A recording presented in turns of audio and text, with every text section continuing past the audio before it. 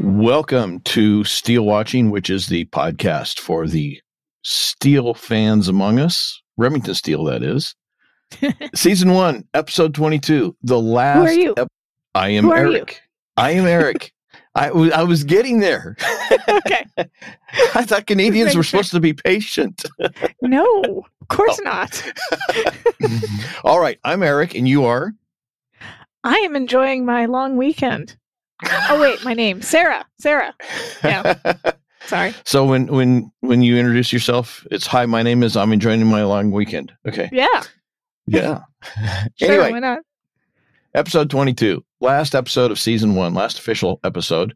We will have a top 5 coming up, but last real episode, and everybody enjoy your time with Murphy and Bernice, because this is it. Yeah. Enjoy them while they last.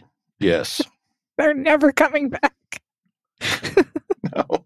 I mean, they're not dead or anything. They're just never returning. No.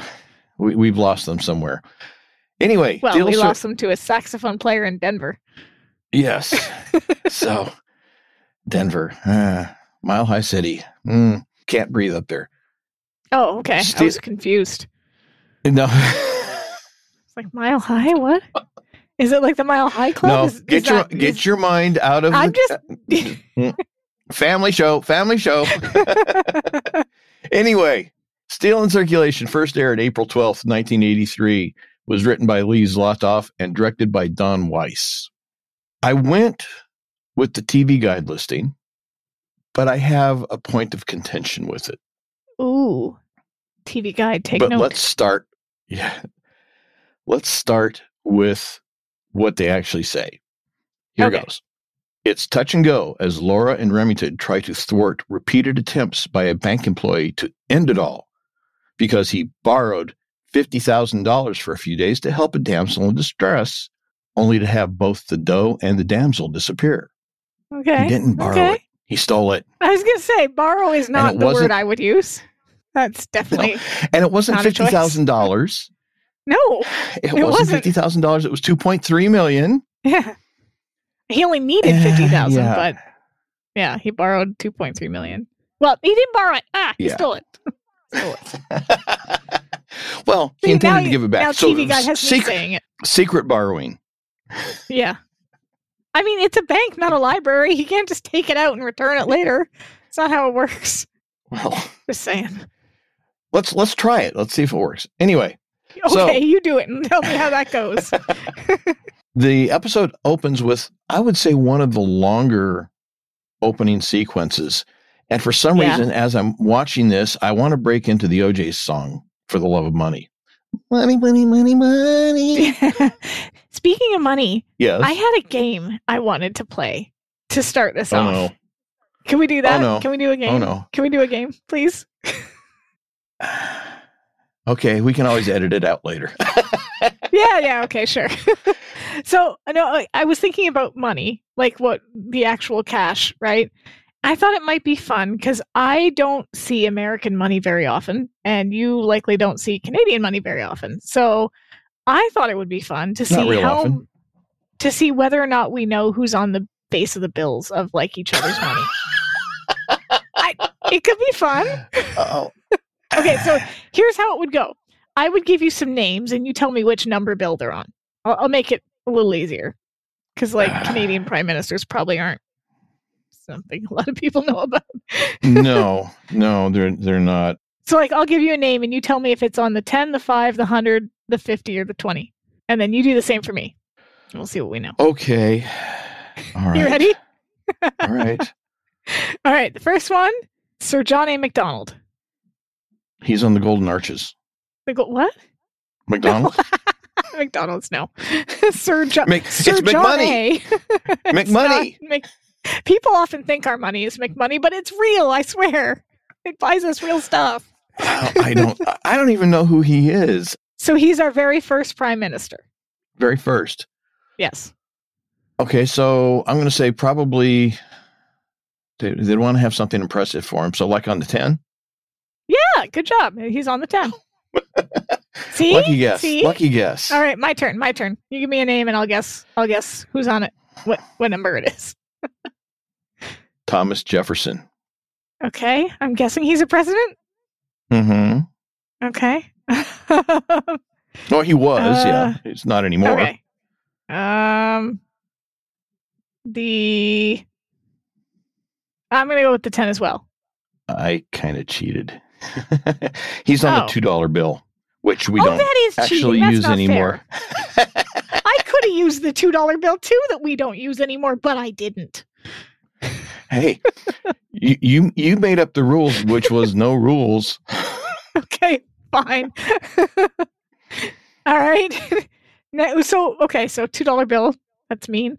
Here comes yours. Robert Borden, who was also a prime minister during World War I.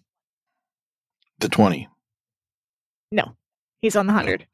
Okay. I was going to go with 100 too. Your turn. Okay. Andrew Jackson.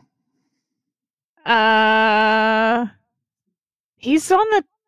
I'm going with what I've seen in movies. I think he's on the 20. Yep. Woo, got it. I got one. Mm-hmm. Okay, your turn. William Lyon Mackenzie King. He's our longest reigning prime minister. 5. Nope. He's on the 50. Okay. Your turn. Benjamin Franklin. Oh, I do know this. He's on the 100. Yep. Because it's all about the Benjamins. All right. Sir Wilfrid Laurier. A lot of sirs in our money, like sir this, sir that. I think Robert Borden might have been a sir too. They all get knighted. It's a thing. The 5, I'll say. Yeah, good job. He's on the 5. Hey, if I stick with one, eventually I'll get it, right? He's on the 5. Yep. Your turn. All right. Ulysses S. Grant. Oh, I have no clue. Okay, so he's probably not... I know who's on the 1. So he's either on the 5 or the 50. Or the 20? 20? No, we already had the 20. That was Andrew Jackson. We already had the 20. Okay, so he's on there either on the 5 or the 50. I'm going to guess the 50 because I'm assuming somebody more important's on the 5. Yes. Okay, cool. He's on the 50. Last one for ours. Because I didn't include bills that no longer exist. The 20. Hey, that's a low blow. Queen Elizabeth II. She's got to be on the 1. No, we don't have a $1 bill anymore.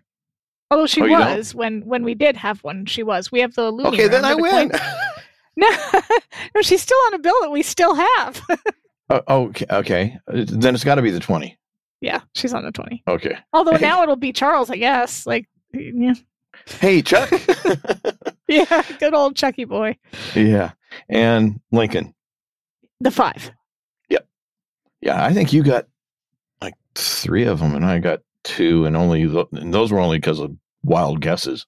So that's, I think, probably because we see your money more than you see our money.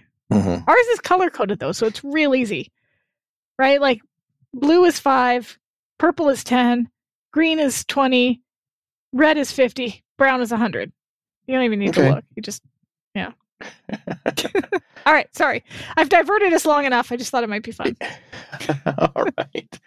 Anyway, so we see Alfred Hollis. He's very nervous. And in this whole sequence, he's very nervous the whole time. He's at his desk. He's making phone calls.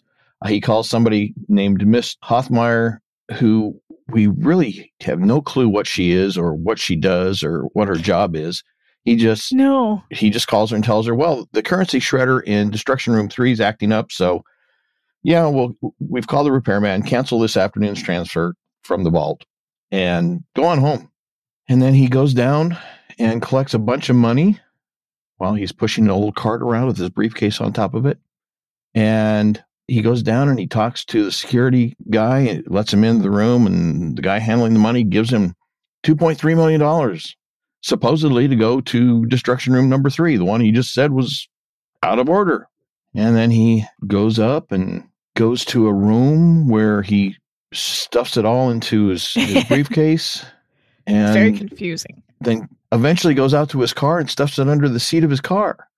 And then he's back in his office, nervously waiting for the end of the day. And then he goes out to a parking lot to get in his car with all that money, and the car's gone. And of course, I forgot to mention that we saw a timestamp on this screen at the very beginning, Friday at 11:45 a.m. Yep. So after the end of the day, he goes out, doesn't find his car. And then the next day, which is Saturday, 9:18 a.m., we see a shot on a bridge, very high bridge.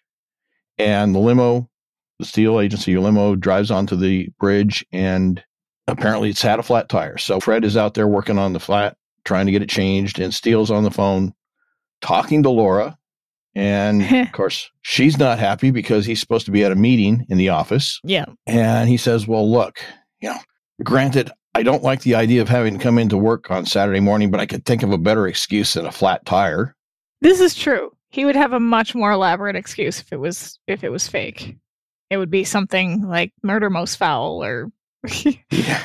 Well, like he's coming up with that excuse here pretty quick, although true. Fake is a relative term. But we can see, we jump back and forth between Laura's side of the conversation and Steele's, and Laura has a client in their office, a guy named Cutler, who's had a bunch of fish stolen. Koi.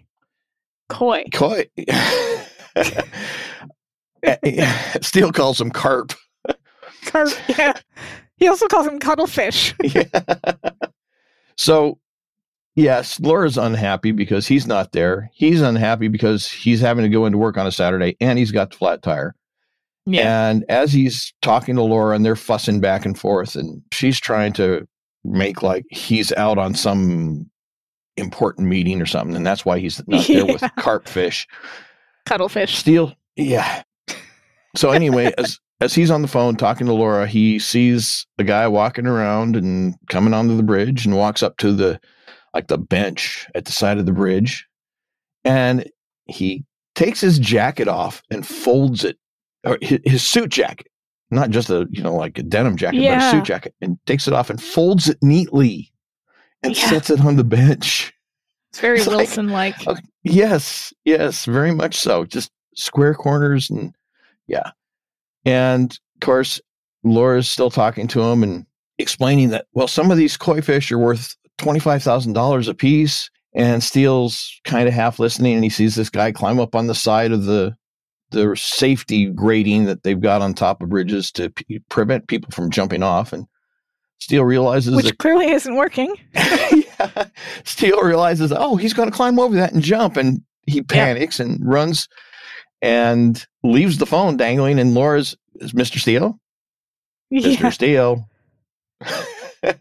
And she gets that frozen rictus grin on her face, and she's like, yes, Mr. Steele, I'll tell him. Yeah.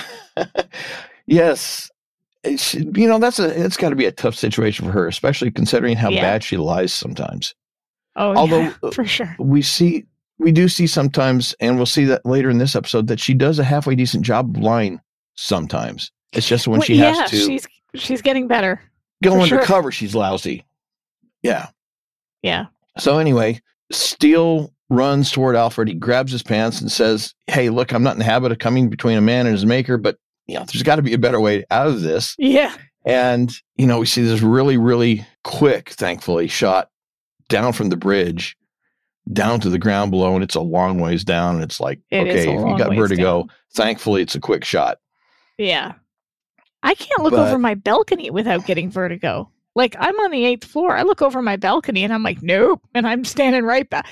For the longest time, we were afraid to go even near the edge of the balcony because it was like, I wouldn't do well on. Ironically, I love roller coasters, but I'm not good with like balconies and leaning over things. Yeah, I'm not good with it even just on TV. But anyway, so Steele's trying to talk him out of it, and he says, we all have our gray days. And Alfred says, well, I've had a gray life, and I just turned pitch black. Steele says, well, in every dark corner, there's always one's work to consider. No, shot to he hell. Says, shot to hell. And everything Steele says, he just shoots down because it's gone from bad to worse to worse to worse to worse. Lean on friends, don't have Steele, any. Let her down when she needed me most. Oh, God. Poor guy. And it's just like, what do you do now? And so Steele has a brilliant thought. He says, well, look, if you're so determined to get down there, why don't I just drive you? I think he's kind of missing the point when he says that. I found that very funny because it's not that he necessarily wants to get to the bottom. He just wants to get to the bottom very quickly and with a sudden impact. It's the it's the method, but Alfred, not the destination. Yeah, but Alfred buys it. But Alfred buys it. And he says, "Oh, okay." Yeah, he goes with him. So, and then we're at the office with Laura and Mr. Cutler, and she's vamping codfish. Yes, carpfish actually is what it says in the script or something. He says codfish. Okay. Yeah, they might have changed it. Okay, or they might have said carpfish too. I thought it was codfish, but it said carpfish in the script, and so that's what I kept putting down on my notes. But yeah, so she's vamping like crazy, trying to keep Cutler busy and occupied, waiting for Steele to eventually show up. Steele shows up, dragging Alfred along, dumps him into a chair in front of the desk, and of course, Laura's happy to see him, except that. Who is this guy? And they both say to each other, "Can I see you for a moment?" Yeah. And so they walk out into Laura's office, and Alfred starts to stand up and say, "Well, maybe I should just go." And no, you sit, stay. And he tells Carpfish, see that he does. So Laura and Steele move into her office, and she is venting on him. And first it's a flat tire, then you hang up on me, then you show up late and you're dragging some guy in here. And who is he anyway? And Steele says, look, I only brought him to the office because he was trying to kill himself. Laura's not buying it. She is so wrapped up in her irritation and convinced that Steele's just making excuses, as he always does, that, she's telling him, come on, you can come up with a more believable lie than that. And he continues ranting and raving and saying, look, I've never pulled a man off the bridge before. I'm not sure I could talk fast enough to stop him from trying it again. And of course, Laura finally realizes that, he's serious and just not making up excuses. It's one of those tone of voice, facial expression things. Mm-hmm. Like this time he really looks serious. Yeah. And I think also this may be one of the, normally he does not ask her for help. No. There's only been a few times that he's done that. He did that with Felicia. He did that with Daniel, although it was after the fact with Daniel. So for him to come to her and say, look, I need your help. I think that was one of the things that maybe triggered in her head that, wait a second, this is not normal. So and it was absent of his like grandiose gestures and language and sort of embellishments. Mm-hmm. He was just like, I don't know how to do this. Like I pulled a man down off a ledge and I don't think I can talk. And for him to say, I don't think I can talk fast enough. That's his gift, his gift of gab, his particular skill, so to speak. He's panicked. Yeah. So she realizes he's serious and they say, well, okay, fine. We got to do something about it. But first we got to get rid of Carpfish. But first we got to get rid of Carpfish. I can't even say it. What's wrong with me? I thought his name was Cutler. Yeah. So anyway, then we jump to Alfred telling his story. And this is where he says, well, he wasn't really stealing the money. It was just secret borrowing for the weekend, trying to help Angelica. That's still stealing. We're still stealing. Yes, but let's not get picky about details. I think the bank would get picky about that detail. Yeah. Well, they do. Anyway, so he says that Angelica was a very special young woman, the only one to ever make him feel like there was more to life than a steady job, a room with 2 windows, and a long book.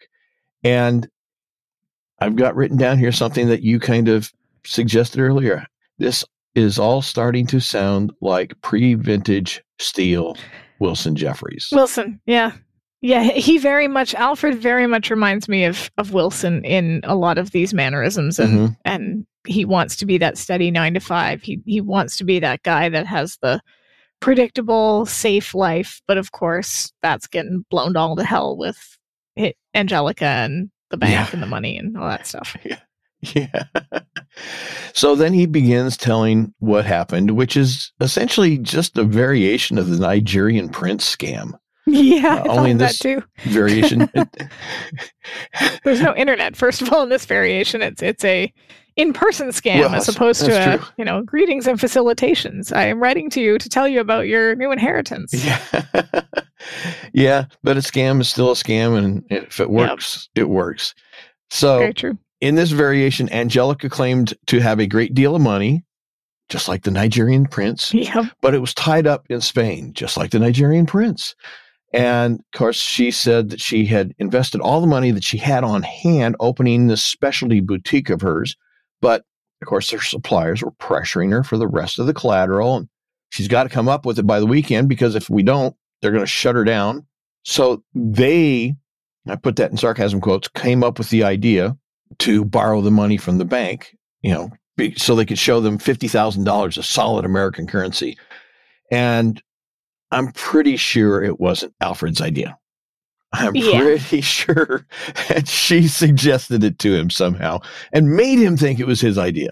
It was probably one of those things where she made him think that it was his idea by planting the little hints and the little seeds of like, oh, you destroy so much money. What a shame. I could really use. Mm-hmm. But of course you couldn't do that. That would be wrong. And then of course him then offering... Yeah, exactly. It was definitely a leading a horse to water sort of thing, and then he drinks. Yeah. It also makes me think of... It was like the peanuts on the bar. Yeah. You when you said Nigerian prince, my head immediately connected to a scam, a type of scam that is currently very, very popular, which is people pretending to be celebrities and then making friend requests, sending out friend requests to their fans. Mm-hmm. And then getting those fans to invest in one of their business ventures or something. And then there was one story about a woman who started conversing with somebody she thought was Sam Heughan from the Outlander series. And this person, they talked, I think they were friends and in a romantic relationship. And I say that with air quotes, for like a year or so before he suggested that, she could invest in his whiskey business, and she had to send this much money over, but he couldn't do it because he was not in the country. And so she had to send the money to him, and it was a whole thing, and it ended up taking her for like $30,000 when all was said and done, because it was just one of those, like, they get you by personalizing it. Right. So, and this is what Angelica has done to Alfred. She's personalized it. She's entered into this relationship with him. She's made him feel like he's the only one that can help her. And, what a surprise. He's in the exact right position to do it. That's awesome. And Alfred just is a decent guy. Yeah. And it's always their money is tied up, and we just need enough to cover it. And there you go. So anyways, as he's telling the story, or after he's done telling the story, Laura asks him, well, if you only needed $50,000, then why did you take? And then there's this really long pause. $2.3 million. That was the smallest they had. Besides, when you've destroyed as many billions as I have, after a while, it just turns into green paper. Yeah. Until some of it goes missing, as Steele points out. Or in our case, multicolored. Yeah. Yes. But Steele points out that it's only green paper unless some of it goes missing. Yeah. And Alfred says that the plan was to take it back Monday morning, feed it into the shredder himself, and everything would balance. But now he's lost everything: the money, his job, Angelica. And as he's been talking, he's been wandering around the office, edging closer to the windows. And he looks at the windows and asks, do these windows open from the inside? And Laura quickly gives the answer that you would think would be correct. No, it's a modern building. They should. Oh, yeah. The Century City Towers are pretty tall. You'd think that they wouldn't open. Yeah, you would think.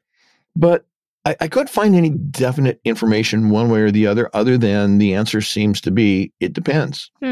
Apparently, in some areas, there are building codes that dictate that commercial windows must be solid for multi-story buildings or skyscrapers. Which is, I mean, it makes sense. You don't want people opening the window and falling out. Or jumping. Right. But we know that some buildings have balconies, high buildings have balconies. True. So it doesn't kind of make a whole lot of sense for a building to have a balcony and then have windows that won't open. But yeah, that's true. Apparently it depends on a couple of factors. Does the local municipality or the local governmental body have building codes that require that they be solid windows? If there's not a regulation that requires that, then they can have opening windows, but then it becomes an issue of the designer's preferences or requirements because there's heating ventilation concerns. Because if a window is left open, it creates problem with the HVAC efficiencies in operation. Yeah.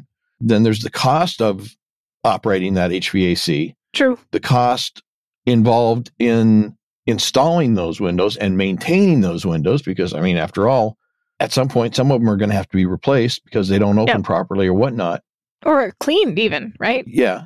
And then there's the aesthetics issue. So there doesn't seem to be a definitive yes or no to this. Some buildings can have them, some don't, apparently, which seems kind of silly, but that's the way apparently it is. We're not even allowed to have those air conditioners that go in your window because if they fall, if something goes wrong and they fall, they could land on somebody. But we do have... Well, and see, that's another safety issue is that if you have an open window, people can drop stuff. Yeah, yeah. Air conditioners or coins or whatever. Cigarettes. I mean, if you're smoking and you toss your cigarette out. Well, that might not be that big of a deal, but you drop a quarter from 25 floors up. If it happens to hit somebody, that could hurt.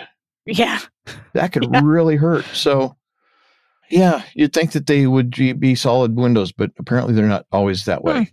So, anyway, so he asks if the windows will open. Laura says no to divert his attention, and then Laura and Steele move off to one side, and they have this little conversation.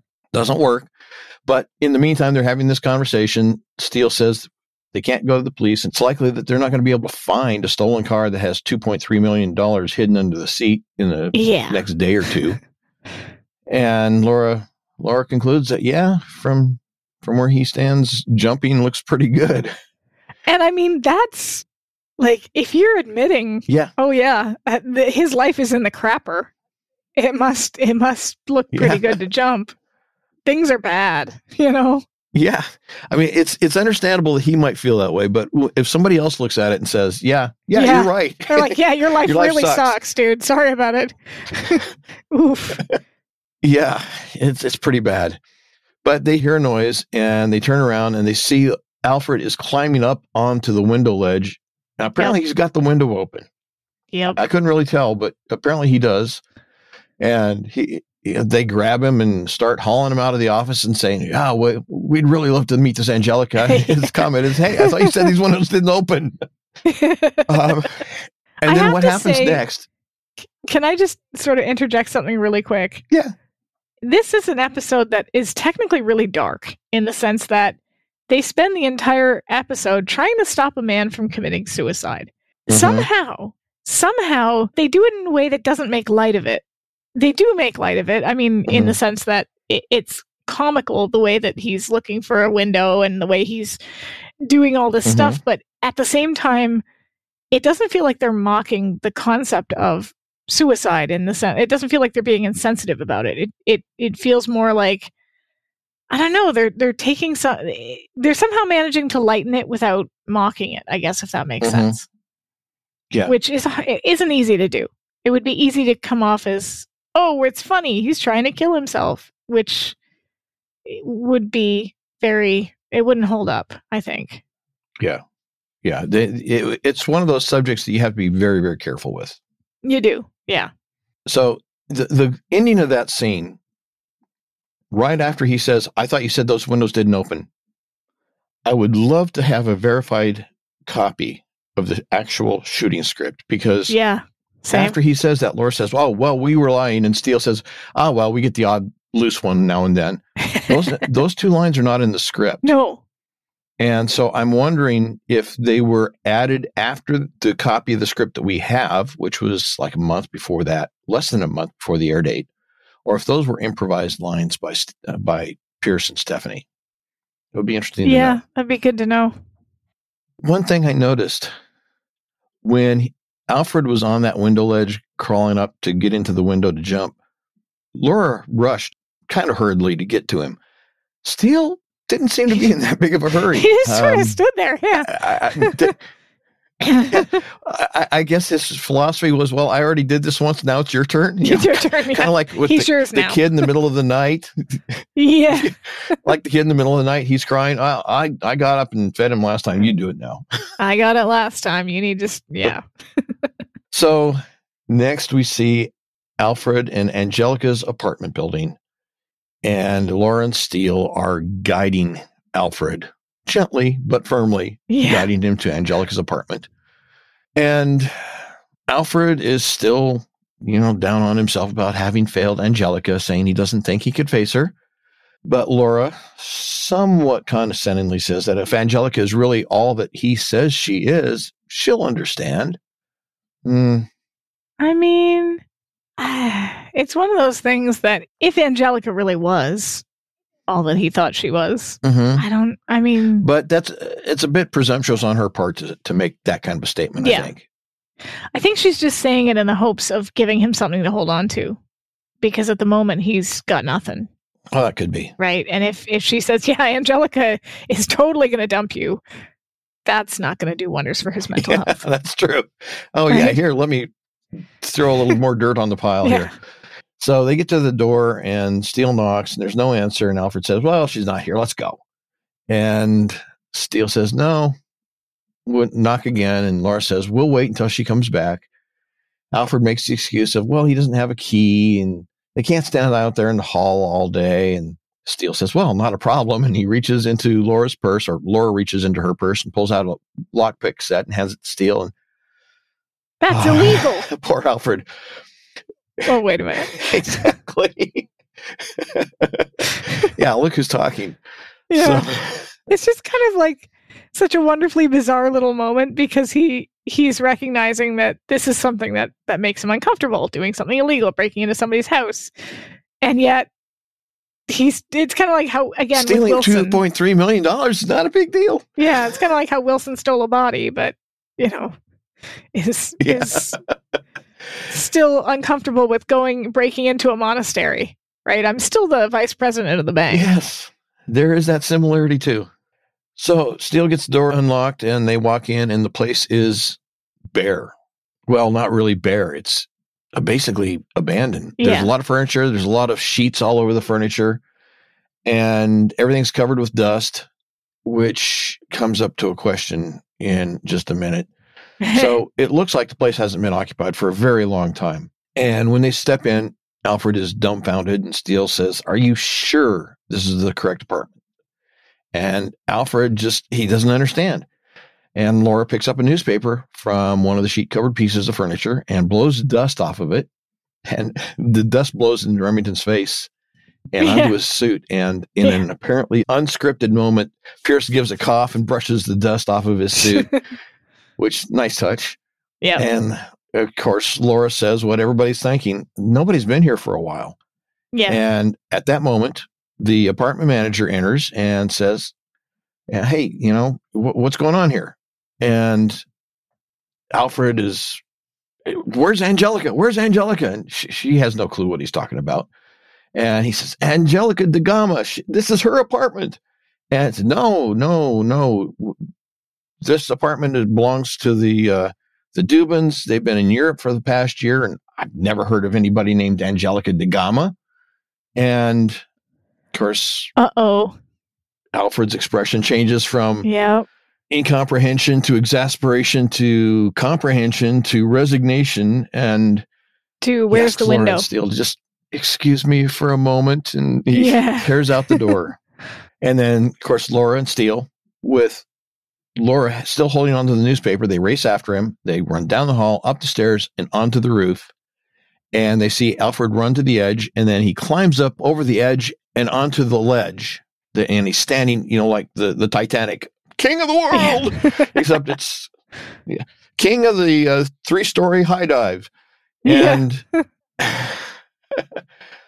so as they're trying to calm him down and talk to him, and they're afraid to do something because they don't want him to do anything rash, he cries out, Angelica! And Steele misunderstands, saying, well, we can all appreciate how upset you are about her. He says, no, look, she's Angelica. Yeah. And he falls on. and he falls off the ledge. Yeah. And Laura and Steele rush over, and there's a overhang that he was on. And he kind of stands up and says, "There's Angelica." And they see her driving off in a convertible car down on the street. Can we go back for just a second? I'm wondering about the apartment. I don't know about you. I mean, I'm not a like super clean freak or whatever, but we clean our apartment. It's usually pretty clean. And I gotta wonder, how did they get that much dust all over everything? Did somebody come in and just like pour it all over because obviously Angelica had been using it and pretending it was her place. And then when she cleared out. That was the question I had. Yeah. That was the question I had, because he says, I was in this apartment. This is where I had my first sangria. Yeah. So she must have. How do you because I that's a lot of dust to gather. It is. The only thing I can think of is that there was another apartment, maybe like right next to it, that was empty, and they switched the room numbers. This would be a lot of work just for a scam, but they switched the room numbers on the door so that he thought it was that room, and then they switched it back. But that doesn't make any sense either, because like I said, that's a lot of work for something that's nothing. The only thing I can think of is that she must have covered everything and then, I don't know, brought in like sand or something that you would just sprinkle like all over everything to make it look as if it hadn't been occupied, and then place the newspaper there. But what would be the point of it, though? See, that's to discredit. The part that doesn't make sense. Why would you do that? That's part of the gaslight thing, though. Because it's going to make Alfred's story look less and less credible if he's saying, no, I was in that apartment. And then even the building manager saying, yeah, nobody's been here. It's been empty. Yeah. But sand and dust are definitely distinguishable as being different. And it looks like, and they even talk about it being dust. So, yeah, that's a tough one. Yeah, it is confusing. Unless you can get, can you get fake dust? I don't know if it's fake dust, but can you get dust from like a prop store or something? I don't know. Maybe that would be. I mean, usually, like I know, for example, when they use snow, when they try to do snow anywhere that's not in Canada, they use like potato flakes. We can answer the question just by virtue of the fact that they did it in the scene, so obviously you can get it. So they obviously had something. You're right. Hello, dummy. That's a good point. Where's Don Rickles when I need an insult? It's fake dust in the scene, so they have to have some type of fake dust. So yeah. So okay. So we're a bright light. We're two bright lights right here. Everybody, stop screaming at your podcast player. Stop screaming at your podcast player that I'm an idiot. I know it. Idiots. They had it in the scene. What are you talking about? Sorry. We're not the sharpest crayons in the box right now. Yeah. Anyway, it's Saturday afternoon, 12:45 p.m. Laura, Steele, and Alfred are in the limo, and Laura's looking at the newspaper, and this is where Alfred says, "But I drank my first glass of sangria in that apartment. Tasted my first smoked oyster. I know she lived there." And Laura surprises Alfred by saying, yeah, she believes him, because according to the landlady, the apartment's been empty for the prior year, but the newspaper that Laura had picked up and was still carrying and had with her in the limo was only a week old. So Steele asks if she's suggesting Gaslight, which is our first movie reference. And of course, Alfred doesn't have a clue what they're talking about. And Steele says, Charles Boyer, Ingrid Bergman, MGM 1944.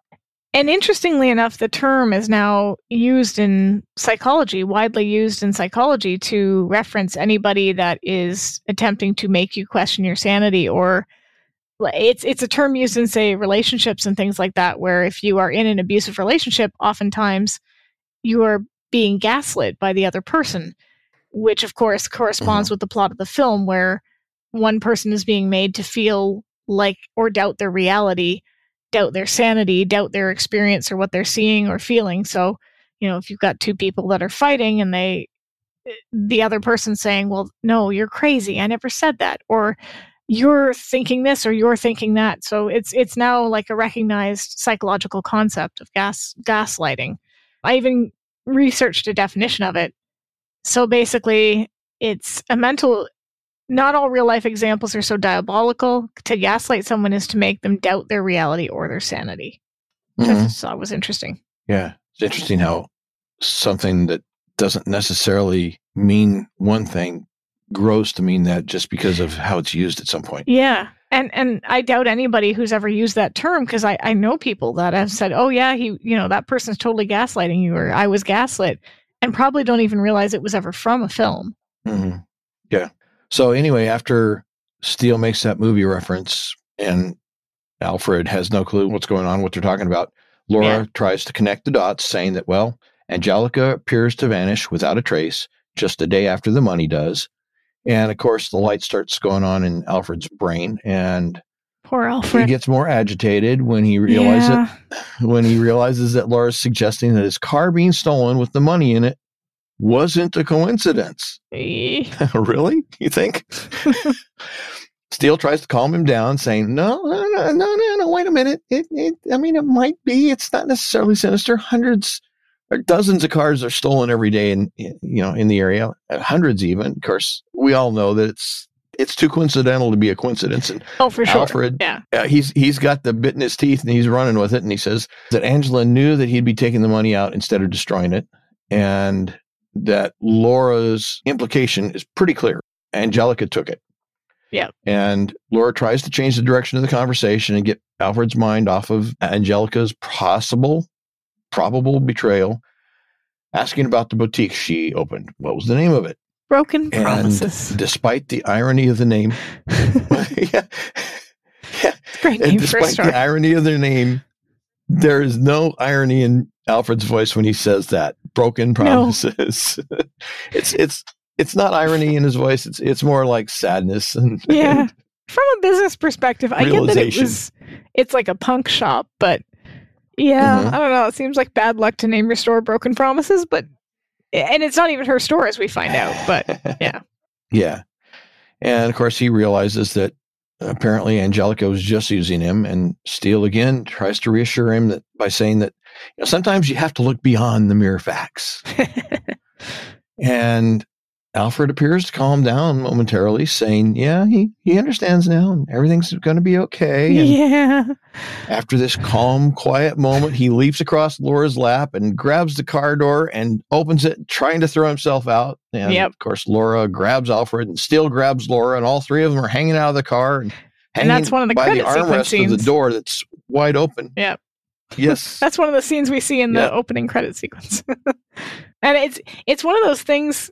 I sort of thought this as I was watching through the episode, that neither one of them are very good at talking. Now, granted, this is not their profession. They're not negotiators on suicide, people who are trying to commit suicide, but neither one of them are very good at giving him a reason to live. Like, they're literally, they're the few times where they do attempt to reassure him, it's blind platitudes and things are going to be fine. I'm sure it's fine. It's not good. Yeah, it's one of those, every time you open your mouth, you just make it worse. Yeah. Things, Yeah. And they're always saying the wrong thing. Yeah. But so they're struggling with Alfred to try and pull him and themselves back in the limo. And of course, we hear the truck horn blowing, and Steele glances up through the window, sees the semi headed their way. And with one final desperate effort, they manage to get Alfred and themselves back into the car, and the door closed just as the truck passes by. And as they're sitting in their seats trying to recover from their near fatal ordeal, Laura says, "Well, I've just had another thought. Yeah, let's try something else. Sounds like a good plan." Yeah, it really does. So we see the inside of an apartment. Paintings on the wall, stairs climbing to an upper loft area, and we hear the sound of a persistent and repeated door buzzer. And I love the description given in the script. Inexpensive bachelor chic. Lots of stereo gadgetry prominently placed with a secondary motif of sports equipment, baseball gloves and bats, basketballs, fencing foils hung on the walls, trophies here and there, etc. The door buzzes. It's one of those ugly buzzers you always plan to replace, but never do. That's very specific. I love it. And that is an obnoxious buzzer, I'll tell you. Yeah, it is. But then we see an obviously irritated Murphy coming down the stairs, dressed only in his boxers, trying to put on a T-shirt, hollering, all right, I'm coming. And this is the first and last time we see Murphy's place. Mm-hmm. Yes. We've seen Laura's, we've seen Steele's, we haven't seen Bernice's. No. But yeah, the one and only time we see Murphy's. Yeah. He paddles to the door, opens it a crack, sees Laura, and she just pushes her way in, followed by Steele and Alfred. No. Hey, Murph. Hi. Sorry to interrupt you. Yeah. No, we brought a 3-bean salad. Yeah, nothing. And a suicidal client. Yes. We've got some salad and sadness. Yeah. After they're inside, she insincerely apologizes for barging in on a Saturday, but they need a favor. Steele says it'll only be a few hours, and Alfred just needs somewhere to quiet to collect his thoughts. Yeah. And of course, we see Steele start collecting things around the room that could be, somebody might use to hurt themselves, like it's baseball like bats, golf clubs. He's basically baby-proofing the apartment, but for a grown man who is in the depths of despair, right? Like when you have a baby, you go around, you find all the things that they could hurt themselves on, all the corners of the table that they could hit or whatever. In this case, it's a grown man, but yeah, same concept. All the locks on the cabinet so they can't get out the cans and jars of things, and yeah, pretty much. So, and they're doing all of this, and Laura's doing something, closing the windows, locking the windows, presumably. And they're totally ignoring Murphy. And he's wait, guys, this is not exactly the best time. You know what I mean? And Murphy, he says, I don't know what's going on. And ordinarily I'll do anything you ask, but you specifically told me you could handle the missing fish client by yourself. And then of course we find out why Sherry. Murphy's so distressed. She's coming down, buttoning up one of his shirts, saying, Murphy, I thought you were going to get rid of whoever was at the door. Yeah. Awkward. Can I say, go Murphy? Get your groove on, Murphy. Like, he's moving on. I like it. I like this look on Murphy. Yeah, well, yes, in general terms, yes. Specifics, yeah, I have issues. But anyway, we'll get to that. Okay, no. I want to know what those issues are. Let's get into those issues. Sherry. Curious. What's Sherry? I love Sherry. She's just, I didn't have a problem with her to begin with. But as we go through, it's like, oh, I'm an expert at this. Oh, I'm an expert at this. Oh, I'm an expert at this. So she's our Deus Ex Machina, right? We need a character who can do a bunch of stuff for the purposes of the plot. But I will say, I'm curious. Here, I had a question. Where do you think they met? Because it's not really specified. She says they met last night, but we don't. Was it a club? Was it? I'm thinking. Well, my first thought was a singles bar. A bar? Was it? Yeah, because I mean, I can't see Murphy going to a club. He's not a clubber. I can't see him, dancing at a rave or whatever. But is he going to singles bars too? Like, that doesn't really scream Murphy to me either. It doesn't, and it also doesn't scream Sherry. Psychologist. She seems more of an unless adult. she was there studying. Well, I guess I'm not saying it's not adult to go to a bar, but she doesn't seem like the kind of person that was going there just for a pickup. And neither is Murphy, to me, the kind of person that goes just for a pickup. So did they meet in a bookstore? Was it she was behind him in line at the grocery? A book reading? Somebody needs to write that fan fiction. Because, I just, but also she makes the comment of how she didn't tell him she was a psychologist because she doesn't get any action if she does. So clearly they were maybe somewhere where that was a possibility. So. Yeah, which is why I thought of a singles club to begin with, is because that's usually where you go trying to find some action. Yeah, maybe he was speed dating. Did they have speed dating back then? I don't know. Yeah, I don't know if they had that back then. I never did that, so I don't know when it started. I've never done it either, so yeah. I was really bad at dating anyway, so same, trying to do it quickly, no, that really wouldn't have worked. That really wouldn't have worked. No. So anyway, they're all embarrassed, and Steele is he's still holding various objects that he's collected with his mouth open like a codfish, which to me it looked like it reminded me something out of Mary Poppins. Where she tells the boy, close your mouth. We are not a codfish. So, yes. Which also ties into Mr. Codfish, cuttlefish, codfish, koi-fish. Cutler, yes. Cutlerfish. And so, they say, oh, sorry, we've come at a bad time, have we? Understatement. Steele tries to save the situation by saying, it's an honor to meet her at last. Yeah. Oh, no. Yeah. It just gets worse.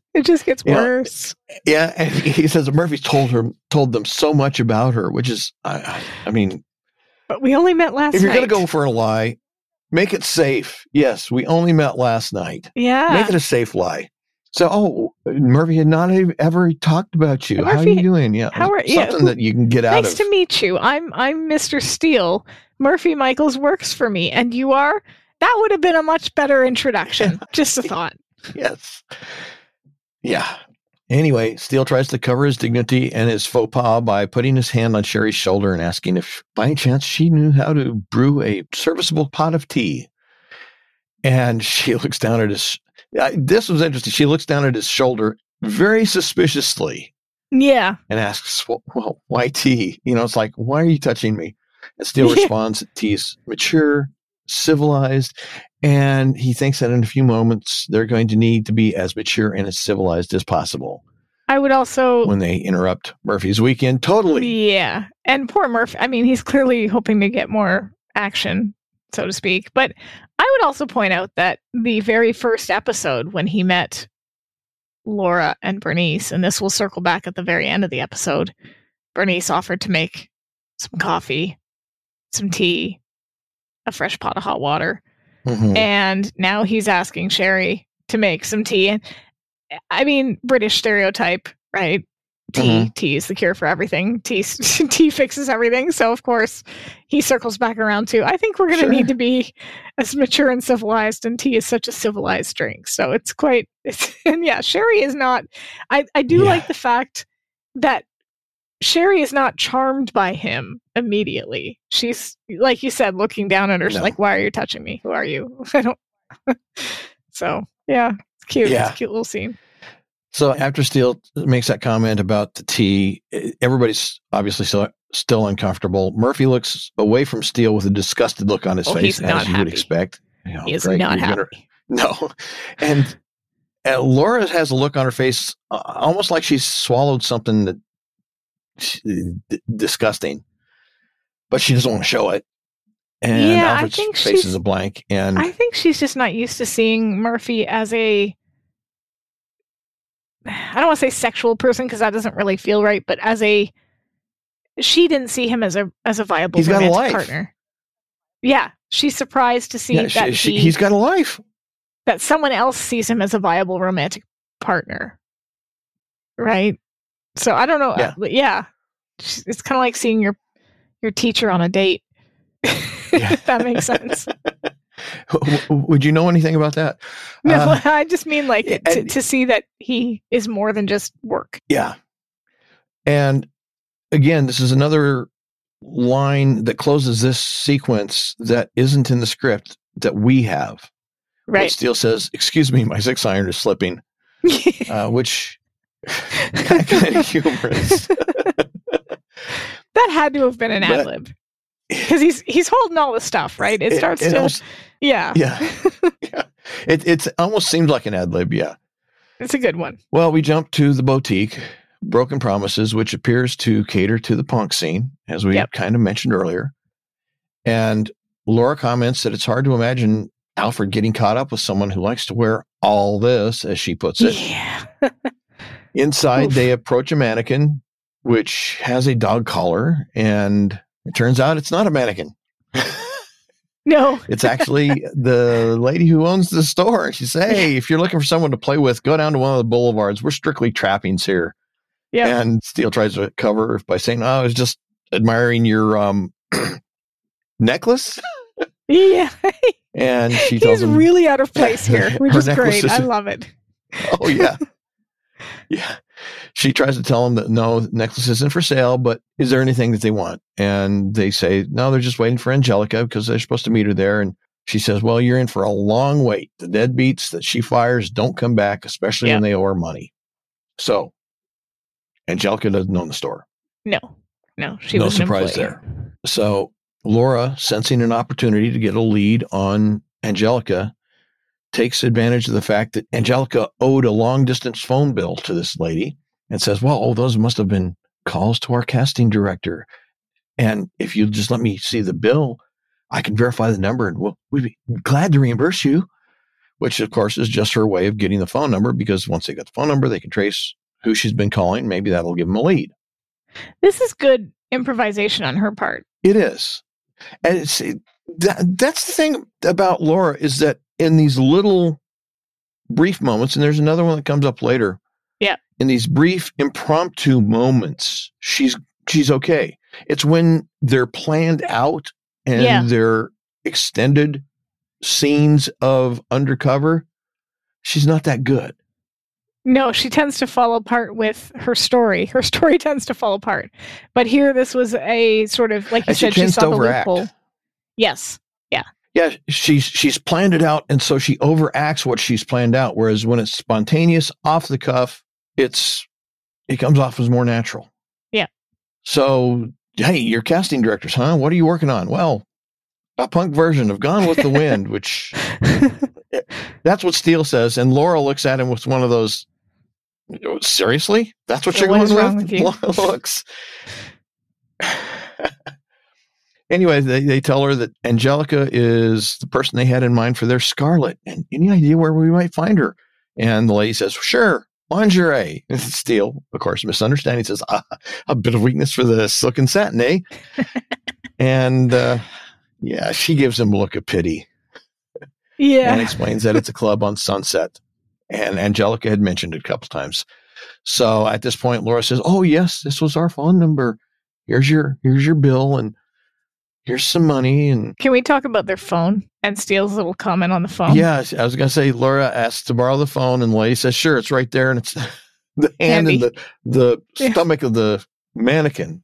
Yeah, and weird. Steele's comment of handy. Yes. I just, it's such a bad joke.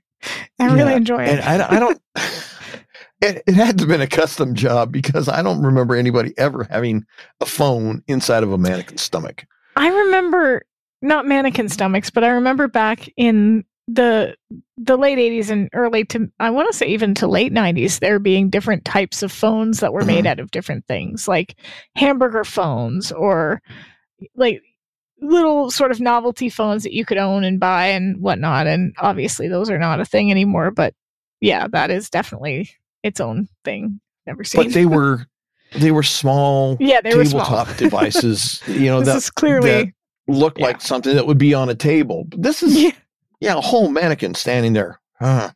Anyway, over at Murphy's apartment, Sherry is talking to Alfred, but she's going a bit off the deep end of herself and telling Alfred that he must really be feeling hopeless,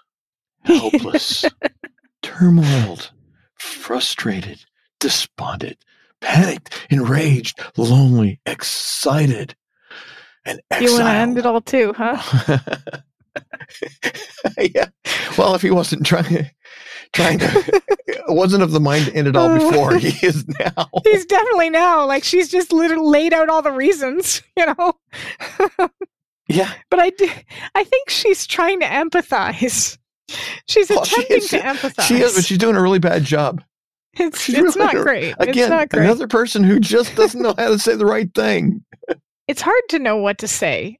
I guess for a psychologist, she should know what to say, because that's literally her job. But yes, I think for an average civilian, it would be hard to think of the right thing to say that would both validate what he's feeling and give him a reason to keep going. Because you don't want to pretend that, and this is something that as a parent, you've probably experienced this too, where your child's upset about something, deeply upset about something that really doesn't matter. But you have to find that balance of empathizing and validating with what their feelings are. Like, I understand you're upset, but also keeping them from taking it to a more, having a temper tantrum or freak out or whatever you want to call it, because it's not that big a deal. So she's trying to find that middle ground of naming all of his feelings and validating them, but she does a little too much validation of the feelings. Yeah. And not enough of the, here's why here's why you should keep going. Here's what you might still have to live for. Yeah. It's all his feelings reinforced without any kind of direction away from them. Yeah. So, yeah. And of course, Alfred misunderstands because it's easy to misunderstand what she said. Oh, for sure. Alfred says, "Oh, so you want to end it all too?" She says, "No, I got a PhD in psychology." Which, of course, Murphy. I'd like to see the Murphy's evidence of head that. perks up and says, "I thought you told me you were a stewardess." Which, yeah, this is where your line. Only she tells it to Alfred, not to Murphy. She says, "You tell a man you're a doctor of psychology, you end up going home by yourself. They're all afraid you're out to analyze their performance or something. At least as a stewardess, I get a chance of getting lucky." And I gotta wonder. Makes me think singles bar. It does. It makes you think singles bar, but I also wonder, would this be something that would be intimidating? I can't speak. So asking you as a man, would it be intimidating to have a woman who is a psychologist to start dating that person, or even just to meet that person in a date-like capacity or singles capacity? Because I gotta think maybe there is something to that, in the sense that you'd always be kind of wondering, maybe in the back of your head, is she trying to analyze me? Not even just your performance, but just analyzing in general. Yeah, well, she specifically mentions analyze their performance. So yeah, that I don't know. I don't know if that would be a concern necessarily right away, because presumably you take some time to get to that point. Well, yeah, but you would think. I would say that the answer is a qualified answer, because if the person is really good at their job, hint, she's not, they're not going to come on with that attitude that makes you think that they're going to analyze every little thing you say and do and think and behave. And, they're not on the job when you're meeting them in a social situation or dating situation or whatever. But Sherry is not good at her job. She's always on the psychology thing. At least that's the way she comes off, is that, yeah, she's concerned about this because that's how she responds to people. She's experienced this before, because she comes on too strong. Yeah, but I also wonder if this is her way of, like, she sees this person who is clearly in massive distress. She's not on the clock, but obviously, if you were trained in that profession and you have somebody in front of you who has tried to commit suicide recently, and I'm not saying she did a good job of it. I think we both agree that it was not a great job of it, but she would attempt to be on the clock, so to speak, to try to talk him down. But this is where the conundrum with Sherry is, because she says she's got a PhD in psychology, and then she uses the term, like, if you say you're a psychologist, you don't get lucky. And I'm okay. I mean, I guess a psychologist could say, I want to get lucky, but it feels more of like something Murphy would say, as opposed to, yeah, I don't know. I kind of like, I think she's sex positive. I'm going to go with that. I just, from the way she comes off in talking to Alfred, she just seems like she's not like a light that's on a dimmer switch that's got various levels. She's just a straight on and off. And when she goes on, she is just full bore, bull in the china shop, full on. That's how much she's full on. And that's what she's doing here with Alfred. She's just bull in the china shop, bowling him over. Yeah, she's not good at her job. I'll tell you that right now.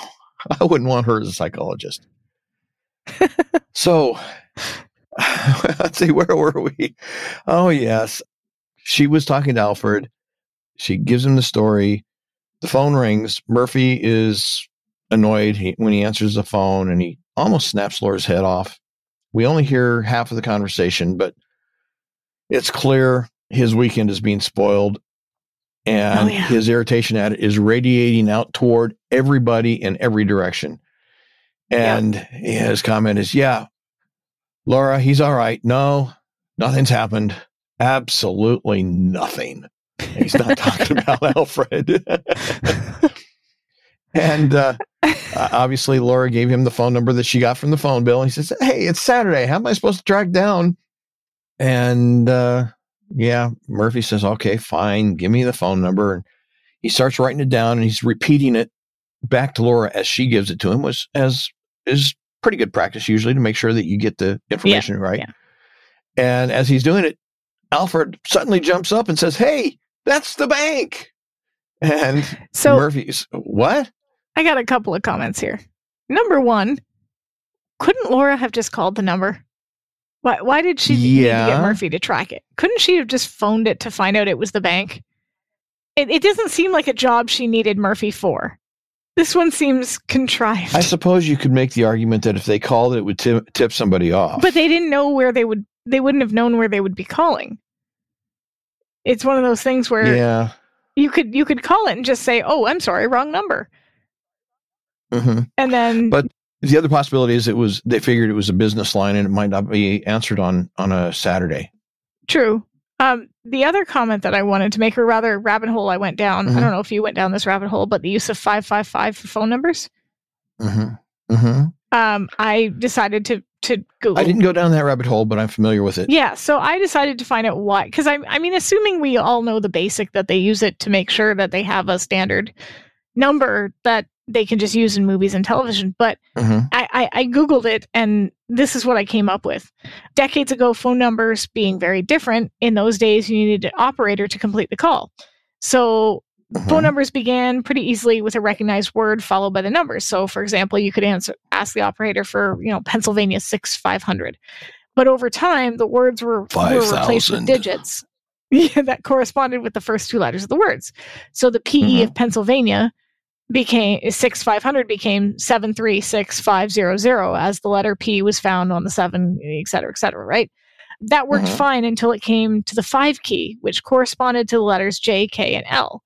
Not many major cities began with those combination of letters, so the phone companies kept 555 numbers for internal use only, and it became the number for directory assistance. And then when movies and TV shows began using phone numbers more frequently in their plot lines, people who actually owned those numbers started to complain that they were getting too many prank phone calls. So the phone companies reserved 555-0100 through to 555-0199 for fictional use. And some films as far back as the early 60s used the 555 prefix. And it even added, the Google thing that I found even added that in the mid-70s, the running joke on the Rockford Files was that every episode began with Private Eye Jim Rockford getting a message on his answering service from someone chasing him for money, and a close-up of the phone revealed his number to be 555-2368. So, yeah, I just thought that was interesting because I knew that they always did it in movies and TV, but I didn't know where it came from. So Well, sometimes it's not just movies and TV that did it. Some songs, well, I'm trying to think. There was a song, 20 years ago, Jenny or something, that had a phone number in it, and people used to call that. And apparently it was actually the phone number for that person. The person who wrote the song used that phone number for that person. And then also TV shows have, I think, I'm trying to remember, some TV shows I think have in the past used actual phone numbers that they set up specifically, knowing that people would call that number. And so they used the number in the script. People would call in that number on an impulse, and it would get some message or whatever it was, something related to the show. Well, one of the other examples on here was Bruce Almighty. And in that movie, God contacts Bruce via his pager. And that was one of the ones where they didn't use 555. The number that showed up was 776-2323. No area code was given, but people started calling the number all over North America to see if God would answer, which led to a lot of angry people with the number 776-2323 having to deal with those calls. One of them was a pastor in Wisconsin who would respond to the question, "Are you God?" by saying, "No, but I can take a message." So for the DVD release, it was changed to a 555 number. Yeah. So I just thought that was interesting because I never looked into why we use those numbers. Good answer from that minister. So anyway, right? after Alfred says, "Hey, I recognize that phone number. It's somebody at the bank. Don't know who the extension belongs to." Murphy tells Laura, "Yeah, maybe I can track down that phone number after all." And so then we see quick back at the store. Laura's concluded her call with Murphy and tells Steele that the calls that Angelica was making were to the bank, not to Alfred, some other extension. And of course, Steele suggests that there's obviously an accomplice. They conclude that there could have been someone else inside the bank who knew what Alfred did, knew that he was a loner, knew that he would be easy prey, and could set him up with a pretty girl with a sad story to get him to borrow the money. They steal it out from under him, turn Alfred into the perfect patsy. I mean, after all, you can't go to the police, right? I mean, the girl's gone, and his story is so unbelievable that, as they say, even his mother wouldn't believe it. Yeah. Which is true. It's absolutely true. Then we have a scene which is not in the script that we have, which is at Remington's apartment with Remington assuring Alfred that they will find the money and you got to stop with this self-destructive bent.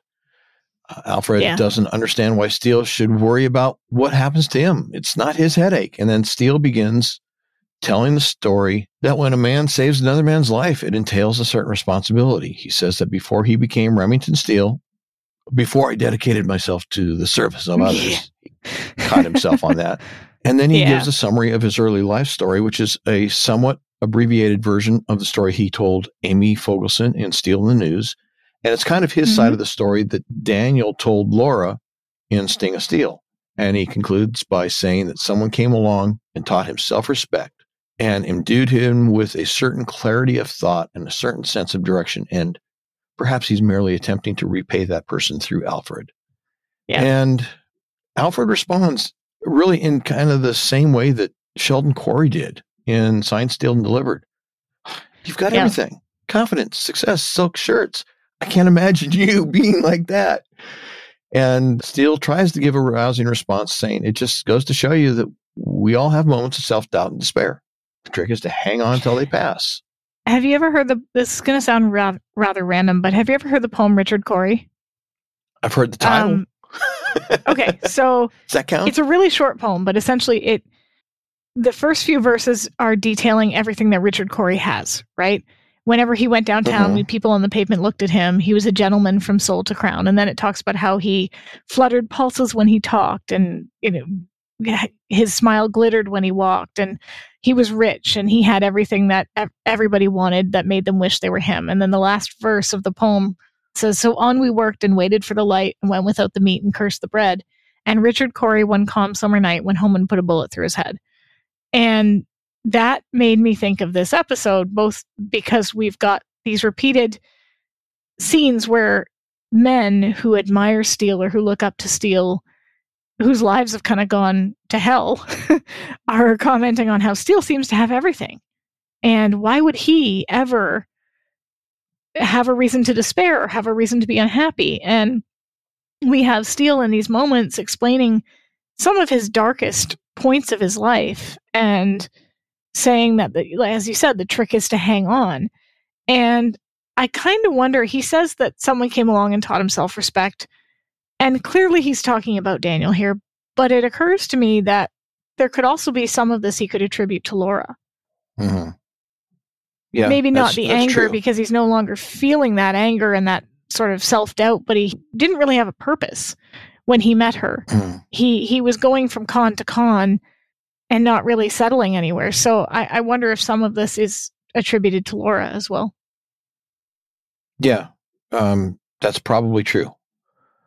Now, I would say that the Richard Cory story slips a little bit in that in the Richard Cory, they're looking at somebody and they've got this dark life behind this facade that they're putting on. Mm-hmm. Yeah. And that's a current thing. That's a current event. Whereas in Steele's case, it's really more like you're looking at somebody and they say, well, yeah, you see me now, but you don't know where I started from. And people they can't comprehend. How could you have, no, I can't imagine you started from that place because of where you are. There's no way that I could comprehend myself starting from this place and getting to where you are.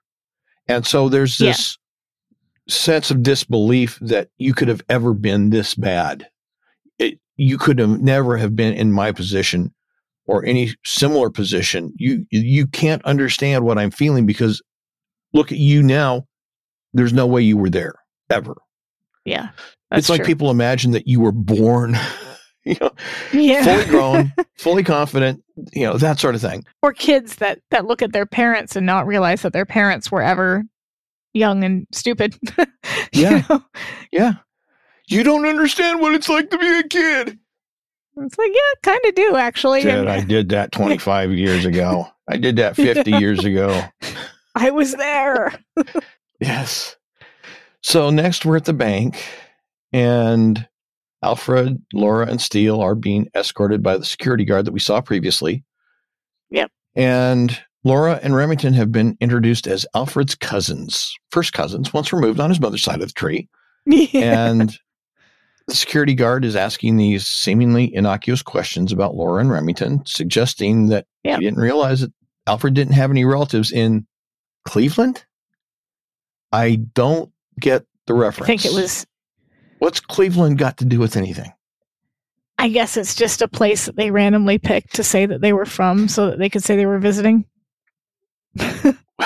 Well, yeah, but why would the security guard say, well, I never knew you had any relatives in Cleveland? Well, what does it matter? I mean, it just... I don't know. Two things just don't seem to make sense because it's a bit of an odd line. Implies that there was some relationship between Alfred and Cleveland and the security guard. That it could have been any place, really. That's a good point. Yeah. And a security guard wouldn't make a big deal out of it. Anyway, so I also don't think a security guard would give them a tour. Like, it seems I'm a little confused about this. This is the Federal Reserve. It's not. It's not a tourist attraction. Well, it's not what you think granted, it is. he is the bad guy, but you don't just. I don't know. Yeah, there's several questions. First of all, if Alfred works there, why would he need to have somebody let him in anywhere? Yeah. He would be able to show him his office because he would have keys to it. So obviously the office that they're going into, and it's really not an office. So from what I could see, it looks like it's a conference room. Now, because it looks like there's a very large open floor plan with maybe some large floor standing Xerox machines in the background that I can see. And it's like, okay, so, but he works there. And if they're going to show him where he works, then he's going to take him to his office. But he's not taking him to his office because he has to have the security guard let him in. So why is he even taking him there in the first place? Yeah, it's a very confusing scene. It just seemed really strange that they're being escorted into a bank after banking hours and being allowed to see, like, this is where the vaults are and this is where the money that's going to be destroyed is, and we're just giving them a tour. It seemed very odd, especially from the villain. Well, the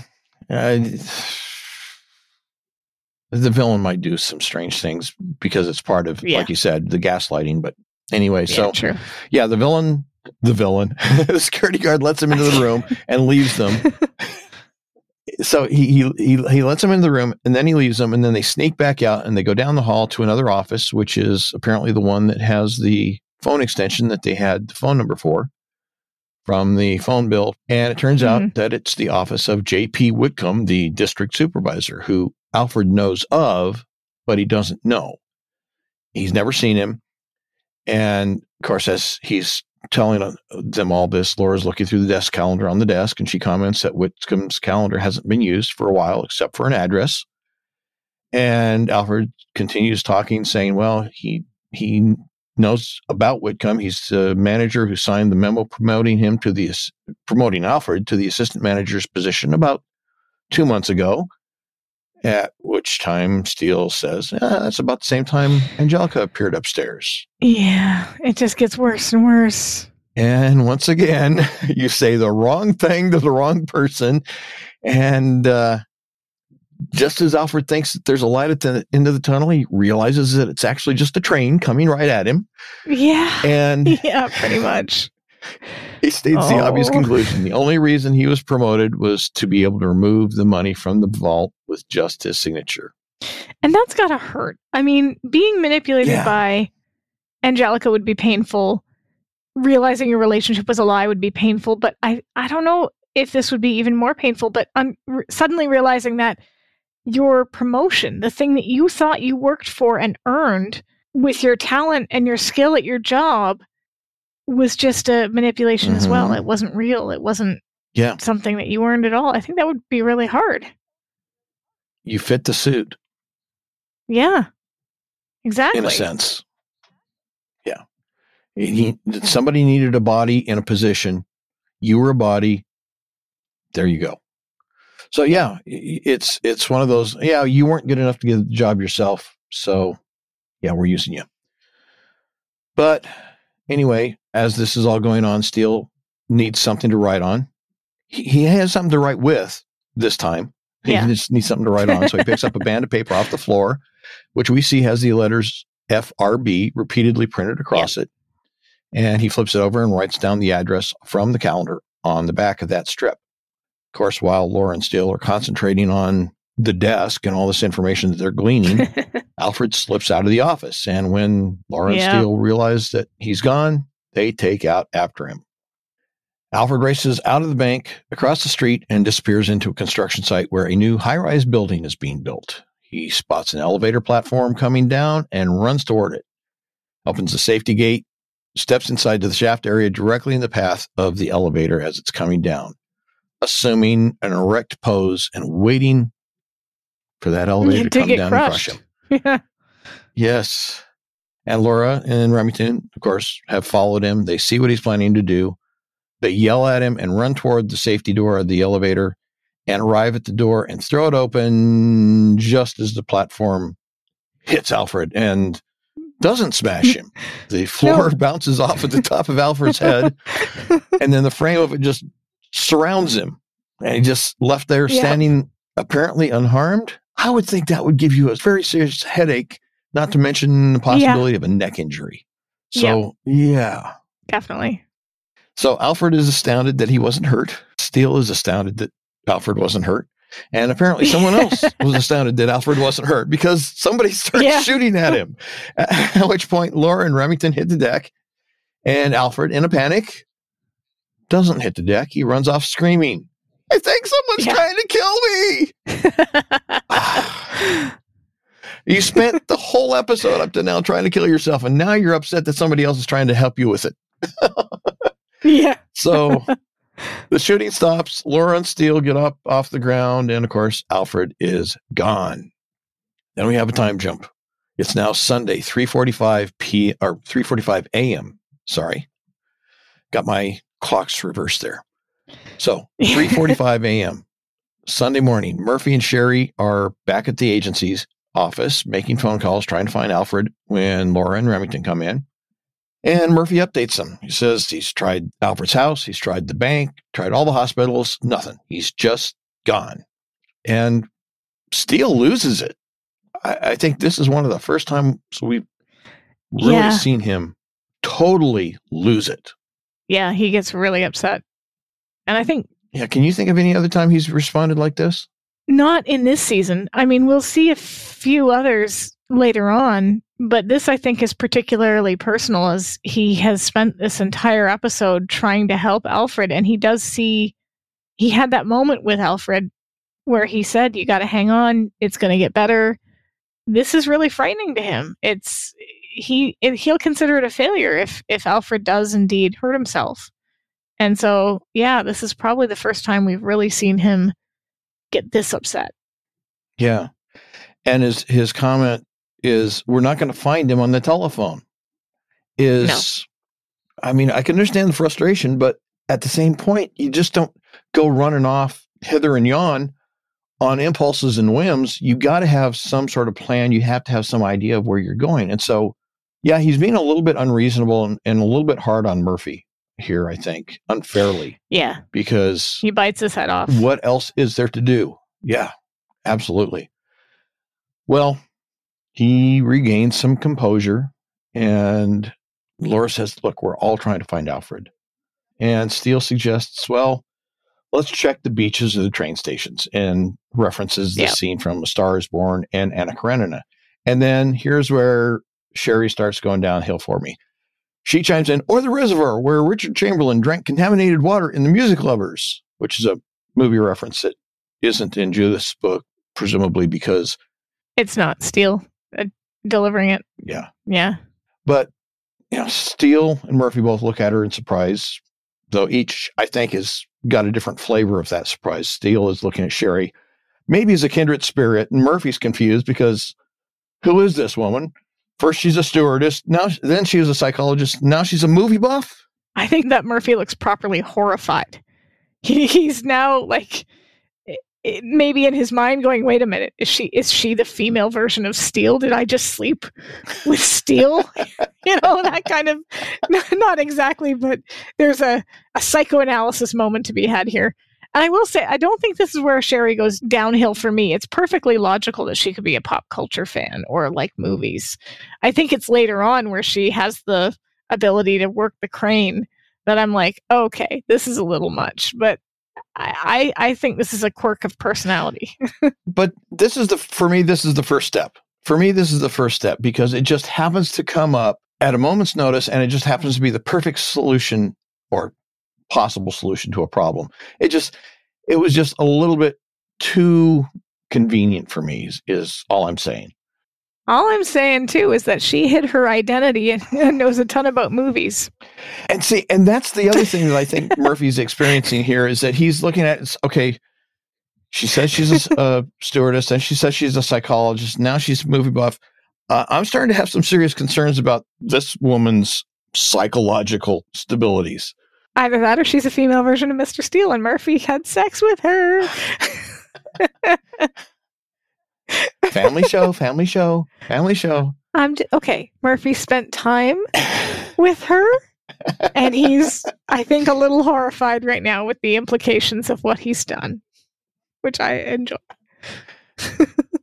Well, anyway, Murphy surrenders and says, fine, Sherry can do the movies, he'll do the driving, and then they exit. Laura wonders out loud the same question that you asked earlier. Yeah. Where did Murphy meet her? But she realizes that Steele is not doing so well. He's burdened with guilt, saying, you pull someone off the bridge, you think you're doing them a favor, but every corner we turn around on this one seems to just make it worse for him. And he's not wrong. Exactly. I mean, as he says, at least before Alfred believed he had a girlfriend and a promotion. What does he have now? I've destroyed it all, basically, is what he's saying. Yeah. And of course, Laura responds with, well, he has you. And I know Laura means that as some sort of assurance, but he doesn't seem to take it that way. He is really down on himself right now. No. And but I think it's a good moment to show that while he doesn't see himself as somebody of value in the sense of being important enough to help a man like Alfred, Laura does. And this is, I think, more of a line that's meant to show us, the viewer, that she is starting to see him as more than just this guy that screws up her cases a lot and she has an attraction to. Mm-hmm. She's starting to see that there's a side of him that is genuinely compassionate towards others and needs to help and wants to help and is able to inspire people or help. Like, she sees him as a person of value, even if he doesn't see it. So I think it's that kind of reassurance that tells us that she's starting to see more of who he is. Mm-hmm. From his perspective, though, I mean, he's obviously down on himself because every time he turns around, he's knocking down another wall that Alfred has been invested in. You know, he's built around himself, and now Steele's knocking it all down. But also, I think maybe this is the first time in his life, in Steele's life, that he has felt responsible for the well-being of someone else. Yes, for whatever reason, and he doesn't know if he's up to it. He doesn't know how to handle it. He doesn't know what to do with it. he doesn't think he's up to it. He's never been there before. Yeah. So. And that makes sense because he's never had any steady roots. He doesn't have any kids. He doesn't have nieces or nephews or people that rely on him on a steady, regular basis. Yeah, and he's never had a relationship with anybody that was long-term enough that they were that dependent upon each other. He had Felicia, but obviously that didn't turn out well because they both basically abandoned each other mid-crime. So, yeah. Yeah. Anyway, seems like we have a small time jump. Laura and Remington are at a nightclub, presumably lingerie. Oh. And no, it is lingerie because it says outside the sign. And Steele is not impressed by the nightclub's clientele. He says, looking at these people, one's self-esteem can't help but improve. I have a bone to pick with this scene. Okay. Yeah, I do. Every other place that they go, they dress the part. They go out west, they have cowboy hats. Everywhere they go. I want to see him in leather pants and safety pins. Why are they not dressed up? Well, they are in character because they presented themselves as casting agents for a movie studio. Damn it. This is an opportunity lost, is what I am saying, because that would have been hilarious. I don't know if you've ever seen 21 Jump Street, but in the last episode of the first season, Johnny Depp's character goes undercover in a punk club and he has to dress up and he comes out and he's got all those, the safety pins on the hair and whatever. And he's talking about the punk scene and he's kind of talking to his partner and saying, oh, it's this whole subculture and they rely on each other. And he's giving all the psychology behind it. And Penhall, his partner, says, I don't need to listen to a psychology report or a sociology report from a guy in in Scottish plaid bondage pants. And I just want to see, but his comment about one's self-esteem can't help but improve. Ouch. Because what's interesting here too is that they're not much older than most of the people in there, and yet they clearly appear as adult, whereas everybody around them is sort of, I don't want to say like kids, but in their 20s, being in their 20s. And it's something I thought about going back to the beginning, that Laura and Steele have always dressed as adult professionals in suits and ties and things like that. And it ages them in a way that's not a bad thing, but gives them a level of maturity that when you think about Laura being 26 in the first season, people that are that age are still going out to clubs and partying and having that 20s. She never seems like she was in her 20s, and neither did he. I'm not saying everybody, but it just feels like they never appeared as if they were in their 20s. It always kind of seemed that they were older and more adult than everyone around them, which I found kind of interesting comparatively, especially when he makes that comment. So, but yeah, I think we lost an opportunity to see him in leather and safety pins. I'm just saying.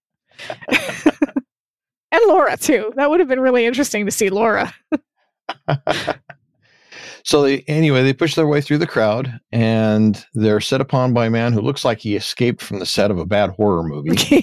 He's got a long makeup scar across his forehead from one side to the other, heavy black makeup around the eyes and on his cheeks, a studded dog collar around his neck, studded armbands, studded leather black biker jacket that he's wearing.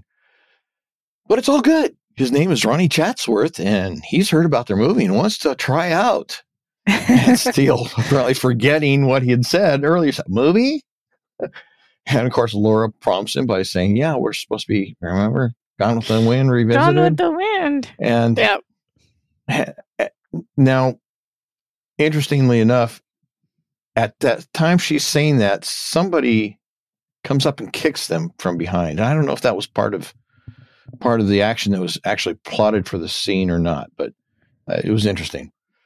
Yeah. Anyway, Ronnie gives them an impromptu audition. He steps back a few steps and swings his arms to clear the room for himself. And he assumes an attitude, points at Steele and says, frankly, my dear Scarlett. And he walks forward menacingly and says, you stink. You stink. And apparently manages to spit on Steele's face in the process. And of course, they say, yeah, it's interesting. Of course, we'd like to see you with the Scarlet we had in mind. And he knows exactly who they mean. And he gives them a gesture, wait here, and walks off a few yards, grabs Angelica, who's dancing like no one's watching, and directs her gyrations in the direction of Steele and Laura. And it doesn't work out too well for Ronnie. It takes her a moment. Oh. It takes Angelica a moment to recognize Steele and Laura as people she saw earlier, and she kicks Ronnie and then begins to run away. But not a problem. Steele circles around in front of her, so she has to stop, and then she starts to run the other direction. But Laura has grabbed a length of chain from one of the guys at a table nearby, wrapped it around her fists, and says, "Are you coming along, Angelica?" Or I think she actually says, "Are you coming along, Scarlet, or do I have to get rough?" Yeah. So, that would be interesting to see Laura get rough with a length of chain. I don't know. It just doesn't seem to fit. But anyway, we jump forward a few moments, and Angelica's telling Steele and Laura her story. She thought that they had been sent by Whitcomb. And, they start questioning her. Yeah, he had set her up in the apartment. She was working for him under duress. She says that Whitcomb has big friends at the immigration department, or at least that's probably what he told her, and she believes, but somehow I doubt it. Suspect he's a security guard. It's a story. Yeah. Yeah. Anyway, she admits that she's in the country illegally, and Whitcomb had told her that if she didn't get Alfred to take the money, the security guard, Whitcomb would have her. No, she doesn't know he's the security guard. Again, it's confusion with names. I know. So she says that Whitcomb told her that if she didn't get Alfred to take the money, Whitcomb would have her deported back to Tijuana, where she's really from, not Spain. And of course, Laura doesn't seem impressed. In fact, she seems downright hostile. She accuses Angelica. Yeah, but Laura more so. I mean, she accuses Angelica of filling Alfred's balloon with hot air, a lot of sweet hot air, and then popping it by stealing his car with the money inside of it. And of course, she doesn't deny it, but she does say that she's regretful of the deception. And when she handed the car over to Whitcomb, she realized that Whitcomb might have in mind to kill Alfred. And I would say, maybe her as well. I mean, after all, if he's going to kill one, he's probably going to kill them all, in for a penny, in for a pound. And it's at this point that Steele definitely takes up Laura's righteous indignation and says, a little deception's all right, but the thought of murder upsets your delicate sensibilities, this is interesting. Interesting to me because Steele's life has been a deception. In fact, it still is a deception. And whenever murders reared its head, as in License to Steal, it did offend its sensibilities. So, and it's not just that, though. He's usually the one that's taken in by the sob story. Laura's usually the cynical one who doesn't really believe the tears, the crocodile tears that we get. Think of Steele's Gold with the Spawn of the North. Right. Whereas Steele is usually the one who kind of falls prey to a woman with doe eyes and a sad story. And in this case, he's not having it. He's not falling for any of it. And I wonder if it's to do with the fact that he has a strong instinct to protect people that he feels can't protect themselves. And maybe that's why he sometimes gets taken in by these women, because they play that card and it, a beautiful face and a sad story kind of works. But with Steele, he's already protecting someone. He's protecting Alfred. And he's protecting Alfred even from Angelica, it feels like. So I kind of get where he's coming from. I don't think he would have had such an issue with deception and lies if it weren't for the fact that he's seen the damage it's done to a man that he's trying to help. I find it a little bit interesting that he says that, and yet he is the very embodiment of that same philosophy. I don't mind conning people. I don't mind lying to people. I don't mind taking advantage of people. Just, it's not a good thing to kill them. Well, yeah. So anyway, yeah. Angelica continues and says that, or suggests, she doesn't actually come right out and say it, that she had feelings toward Alfred in return. Yeah. But fearing for his safety, she went back to the apartment to tell him everything and to warn him about Whitcomb. And she waited for him all night. He never came back. She finally got scared and then left to go out looking for him, which is apparently when Alfred pointed her out to Laura and Steele. And apparently Angelica's story tracks for Laura and Steele because now they seem to believe her and her claim of feelings. And their attitude seems to really shift at this point as she's telling the story. And Angelica's excited when she realizes that Alfred was with them and not dead, as she seemed to have feared, which again would suggest that probably she should be fearful for her life as well. Yep. And not out at a club. Yeah. Yeah, probably not. Steele says that, Alfred was with us, but he's not now. And Laura cuts him off. Presumably, she doesn't want him to say too much at the moment because, after all, every time he's opened his mouth in this case, it's only made things worse. So she tells Angelica, if Alfred really matters to you, where can we find him? Where could we go to look for him? Is there some place, a favorite spot that he might go to if he was in trouble? And she hesitates and then says, well, sometimes when he's down, he'd go walking on the bridge, which sets Steele into something of a panic, since it was from that bridge that Steele had stopped him from jumping earlier. Which you'd think that he would have thought of that. Because, that's where he found him first. I don't know. You'd think that would be one of the places they checked. Yeah. Yeah, that's true. You would have. So, anyway, there's a time jump. It's Sunday, 5:53 a.m. We see the limo approach the bridge and then stop as Steele and then Laura and then Angelica get out and run to the edge. They look down. Can't really see anything, so Steele climbs up onto that safety fence to get a better look, and we see that he sees what he feared. Yeah. It's a body. And it looks like it could be Alfred. They make their way down to where the body lay. Steele approaches while Laura and Angelica hold back. And Steele begins to roll the body over to ascertain if it is, in fact, Alfred. And then the body springs to life, which surprises Steele, and he grabs him and says, "You're alive! You're alive! You're alive! Why are you alive? Why are you alive?" Yeah, it's good. Yeah. So Alfred explains that realizing his promotion was part of the setup, that was pretty much the thing that dropped him to the bottom of the barrel. But when somebody started shooting at him, he got a bit indignant. After all, he says it's one thing for me to decide to kill myself, but it's something entirely different when somebody else decides that they should shoot me and kill me. And that's not good. Yeah. So Laura asks, well, if you were so determined to live, why did you run away? And Alfred says, well, I couldn't let you take any more risks, especially with the killer out there to get him, which is why he returned to his thinking place. He wanted to figure out his next move, which he decided was to try and find Angelica, except that he fell asleep. And as he's saying this, Angelica approaches and apologizes, sort of, kind of. She says if she had it to do all over again, she wouldn't change a thing. Thanks. Except, the whole getting shot at thing. But everything else I would do all over again. Where I lied to you and set you up, and that part. Yeah. But I'd do it all over again. So Laura attempts to intercede for Angelica and tells Alfred, well, look, it was Angelica that led us to you. So for what it's worth, she didn't have to do that. And Angelica says that if she had known what Whitcomb was going to do with the money, she'd say, but she doesn't. So now that she knows he's all right, she can go back to Mexico. And as she's walking off, Alfred just stands there. He looks at Steele as, okay, what do I do now? And Steele gestures, go, get her, catch her up. Yeah. Don't let her get away. So Alfred calls her. She stops and they start talking. And Remington and Laura are left alone to talk. And Laura's frustrated. Yeah. Love conquers all.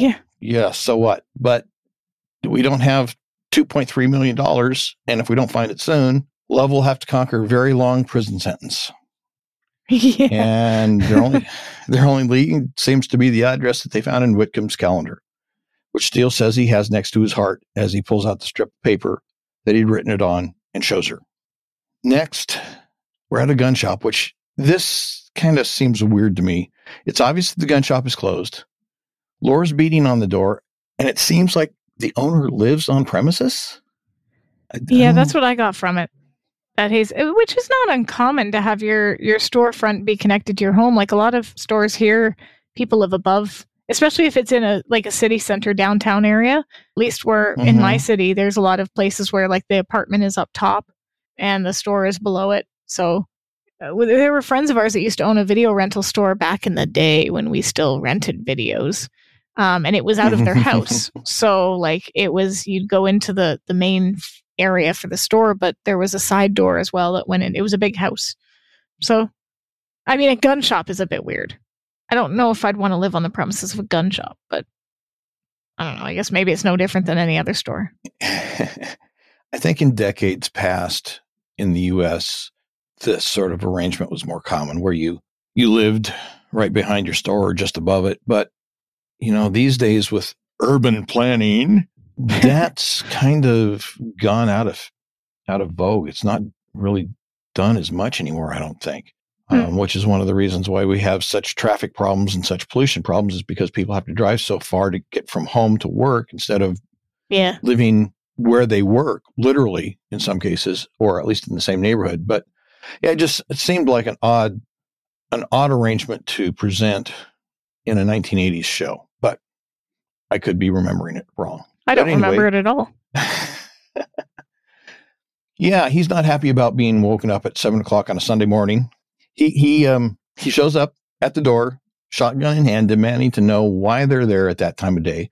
And this is where, again, Laura shines when it's impromptu. I love this bit. I love it. It's her dad's birthday, and with his condition, who knows how many more he'll have. And I know he got his favorite gun ever from you a few months back. And if Clark here hadn't lost it. How was I supposed to know it was in the moose's head? This is a great bit. It really is. And again, like I said, so it shows in sync. Like he picks up what she's throwing down and runs with it. Yeah. And it shows that when it's off the cuff, Laura does a pretty good job. Yeah. It's only when it's planned out in advance and she's trying to basically run the script that she falls apart. Yeah. So anyway, he lets them all in, says, I suppose a dying man deserves to have his favorite piece close by. Just try and buy it quietly. And inside the store. The Canadian in me is just baffled by that concept, but okay. I don't get it. I don't even think I've ever been in a store where, like, we don't have, like, there's the odd store up north, like the odd Walmart or something up north where they might have guns, but there's no, I don't think I've ever been in a store where guns are sold, like, ever. So I think in this case, it's more about his favorite piece. It's somebody who has something that they treasure, and yeah, that's fair. They should have it with them if they want to, when they pass on. So, it could be anything. Somebody collects Batman memorabilia, or they're into cars, and they want to have their favorite car. They want to be sitting in their favorite car when they die, or something like that. I think that's really the point. Okay, fair enough. But in this particular case, it's a gun. So inside the store owner's looking through his records, and he's trying to find this mythical gun purchase that Daddy has made. And as he's doing that, he looks at Laura and Angelica and says, "Are you two really sisters?" And without skipping a beat, Angelica says that. Funny, most people can tell us right off. Which is good. I like her. Again, doesn't miss a beat. So after a moment, the store owner closes the book and says he can't find any record of any purchase by a J.P. Whitcomb, and says, look in the cabinet, see what you can find that looks like it. Point it out to me. And of course, as they're doing that, Steele and Alfred are wandering around through the store, and Alfred demonstrates his ignorance of guns and lack of common sense by picking up a gun at random and pointing it at his face. Dumb. Well, to be fair, I doubt they'd have it loaded in the store. Well, that's not the point. You always assume a gun is loaded. Always. So, don't point it at anybody. Don't point it at yourself unless you are willing to deal with the consequences. Anyway, back at the counter, Angelica points out the gun that they're looking for, but it's just a standard service revolver, commonly used by police officers, and gun owner doesn't say it, but security guards. Mm-hmm. And the only thing she notices different is that the father's gun had yellow wooden grips. What's interesting thinking just about that little bit between Steele and Alfred is when he takes it away from him, he says they're highly overrated. You just point them away from you and shoot. I wonder if this was the show kind of going back to their running joke that they can't ever find their gun, and they don't. And Steele has a genuine distaste for guns, so he's it's kind of just like that. They're highly overrated. You just point away and shoot, but they never have theirs. So what would he know? That kind of mission statement, I guess, of the show that they don't really like them and they're trying to avoid you. And not even that they don't like them, but it's just more of a sophisticated show. They're not a shoot 'em up kind of thing. So I just thought that was kind of funny. So anyway, as all this is going on, Murphy and Sherry show up and deliver some bad news. They've located J.P. Whitcomb at the Sleepy Meadows Memorial Park. He's been dead for 2 months. 2 months? Well, the script says 6, but anyway. And of course, upon hearing the news, Alfred is confounded and Angelica faints. And, oh, I'm so sorry about your dad. Yeah. That's funny. And on his birthday, dad. too. I'm so sorry. And on his birthday. Oh, there's another time jump. It's now 4:28 p.m. At the office, the team is conferring, and they realize that whoever's behind the scam is probably somebody working at the bank, somebody who knew Whitcomb was dead and has been using his name in his office. And they've got less than a half a day to find the money, get it back into the bank, and destroy it before it's discovered missing. Alfred suggests that it would probably be too risky for the person behind the scam to be carrying it around. A lot of money, pretty bulky, and would probably find some place to hide it. But their only clue to the identity of their scammer proved to be a dead end, which is the address for J.P. Whitcomb. Steele pulls out the strip of paper that he had previously written the address on, and he drops it on his desk. It's useless now, except that Alfred recognizes it as one of the straps used to bundle condemned currency. Laura asks Steele where he got it, and of course Steele says, well, from the floor of Whitcomb's office. Laura concludes that whoever's behind the scam is keeping the money in the bank where nobody would look for it, safe from theft due to all the security. And so now they know where the money's likely hidden, but security has been shutting down the building for the night and they won't be able to get in. So Laura's brilliant idea, let's break into the bank. Which is, I mean, we've kind of done this already a couple of times now. So in that sense, it's not as novel as it used to be, but I guess it's the Federal Reserve, so. Well, yeah, Steele does pull her aside and gives a somewhat inaccurate summary of the situation, saying that she's talking about the Federal Reserve Bank of the U.S. government, which is not technically true, and not some liquor store with a simple triple arm and a trusty deadbolt and a sleepy schnauzer. Are we thinking of Happy? Yes, I think so. Although, was he a schnauzer? No, he wasn't. He was a basset hound, but still it was just made me think of I'm not up the on idea dogs, of like a... Anyway. Yeah. Steele says that the bank could be breached given sufficient time and planning, but they only have a few hours. Laura points out that they have something that they can use to make up for that deficiency. They have Alfred Hollis, the man who ran away when somebody was trying to kill them, or trying to kill him, because he didn't want to see Laura and Steele get killed. So then she challenges his sense of honor. Yeah. This is a little bit underhanded and devious of her. She challenges his sense of honor and responsibility by asking if maybe there's more to pulling people off of bridges than you bargained for. Yeah, I don't like this line for a couple of reasons. One, it challenges his sense of honor, but two, it also makes him, at the end of the day, he's not responsible for what Alfred does. Alfred is a grown man.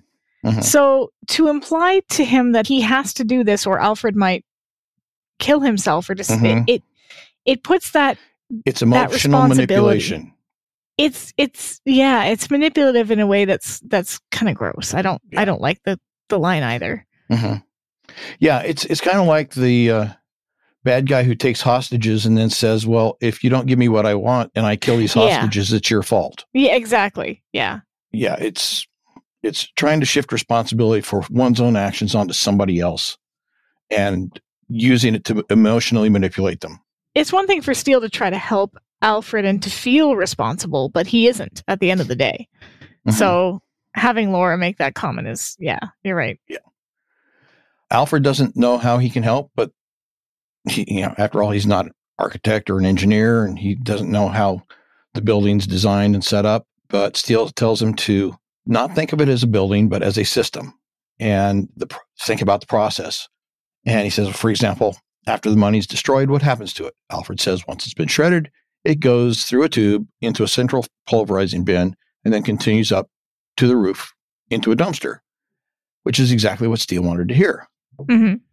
So then we have a time jump, and it's now dark. The limo pulls up outside of the construction site that we saw earlier, across the street from the bank. Steele, Murphy, and Laura and Sherry get out. And Steele, Laura, and Murphy are all dressed in black. Sherry still has on her street clothes. Interesting. Yeah. You'd think that somebody could have found something for her to dress in that would be more We're doing crime. Subtle. You need to dress like you're doing crime. Yeah. Dress for crime. Dress code is crime. Yeah. Not bright colors. Anyway, Murphy looks over at one of the cranes at the construction site and says he's not 100% certain he knows how to operate it. And then this is when Sherry completely jumps the shark and says, no sweat. This is where she jumps I used to work construction during the summers. Yeah. I roll my eyes here because it's like, okay, all right. I get that they needed this for the plot. And I get that it's also kind of meant to show like Murphy really becoming interested and intrigued by this woman, because that's, of course, part of what she's displaying is kind of the qualities that he liked about Laura. It's just exaggerated to the nth degree, basically. So, yeah, I could have bought him more. She can do everything. Yeah, I could have bought this and the movie thing more if something had happened earlier on in the episode that set it up so that it wasn't just one of those, I'm going to pull it out of my back pocket things. Yeah, fair enough. So anyway, Murphy and Sherry climb into the cab of the crane, and Laura and Steele climb onto the beam that is attached to the crane. And Laura reveals she has an issue with heights. And Steele says, yeah, me too. In the cab, Murphy hotwires the crane and starts it. Sherry starts operating it, raising the beam with Laura and Steele on it. And as it's partway up, she begins to swing the beam with Laura and Steele on it toward the bank. But the hotwire job hasn't held. The crane jerks to a stop, which causes Laura to lose her footing, leaving her dangling as she holds on for dear life with just one hand. And it's a good thing they changed the script, because as Steele works to reach Laura as she labors to grab his outstretched hand, all the while telling her not to look down, which foreshadows season 2, episode 13, High Flying Steele. Yeah. In the script, they actually have it the other way around. Laura is still on the beam. Steele falls. Oh. And she's trying to get him. Interesting. But since Steele's the catcher in High Flying Steele, this is a nice setup, this change. This makes more sense. Yeah, it does. So it does. I don't know if they had the basic story for High Flying Steele already set up at this point, and so they modified it to kind of flow into that, or if it was just coincidental, but it works. I think it functions as more of a trust exercise when it's Laura being the one dangling. I mean, this has been her metaphorically throughout the entire season, dangling on this cliff of uncertainty, not sure whether she can trust him, not sure whether she's... I think that's the purpose of this, because really it doesn't matter who falls, but Laura has always been the person who has always picked herself back up. She's not used to relying on people. So when he reaches out his hand, she has to trust that he's going to catch her. And that's a big deal if she's dangling above, on a rooftop, nearly like a building's height from the ground. You got to trust that person that you're reaching out to, that they're going to pull you up. So I think it was probably for that reason, because honestly, they're not that different in weight. Steele's a skinny dude. Yeah, that's true. So anyway, Laura gets back on the beam as Murphy is working on restoring the crane operation. And once they get the crane operating again, they continue the process of getting Steele and Laura to the roof of the bank. And once they arrive there, Laura and Steele climb off the beam and move over to the ducting coming from the inside of the building. But the near miss has given Laura pause. She says, maybe we shouldn't go with it. And that line, maybe we shouldn't go through with it, makes a little less sense after they switch the fall around, but it still kind of works. The problem is course, they won't have another opportunity to recover the money. And as Steele There's points only out, one way down. yeah. And then there's the problem of getting down. Exactly. Yeah. Another ride on the crane. Well, we already did that. Let's not do that again. So let's go ahead and go on with it. They get the ducting open. Laura drops down through the ducting to the bin down below. Steele follows her. And, of course, they find themselves in a bin full of shredded and pulverized money. And as they wait for the guard to come around and finish his round, Steele says, I've always wanted to roll around in millions of dollars with a beautiful woman. Curious how one's fantasies are fulfilled. So, I actually really like that line. Because, it is. I mean, that's literally what they're doing. They're rolling around in millions of dollars. It's just not quite how you'd Except it's not dollars anymore. Now it's just pulp. Paper. Just paper. Yeah, just paper. So anyway, Steele reveals that having almost lost her out there when she slipped and nearly fell, he's realized that he's not prepared for that possibility. Is this where they...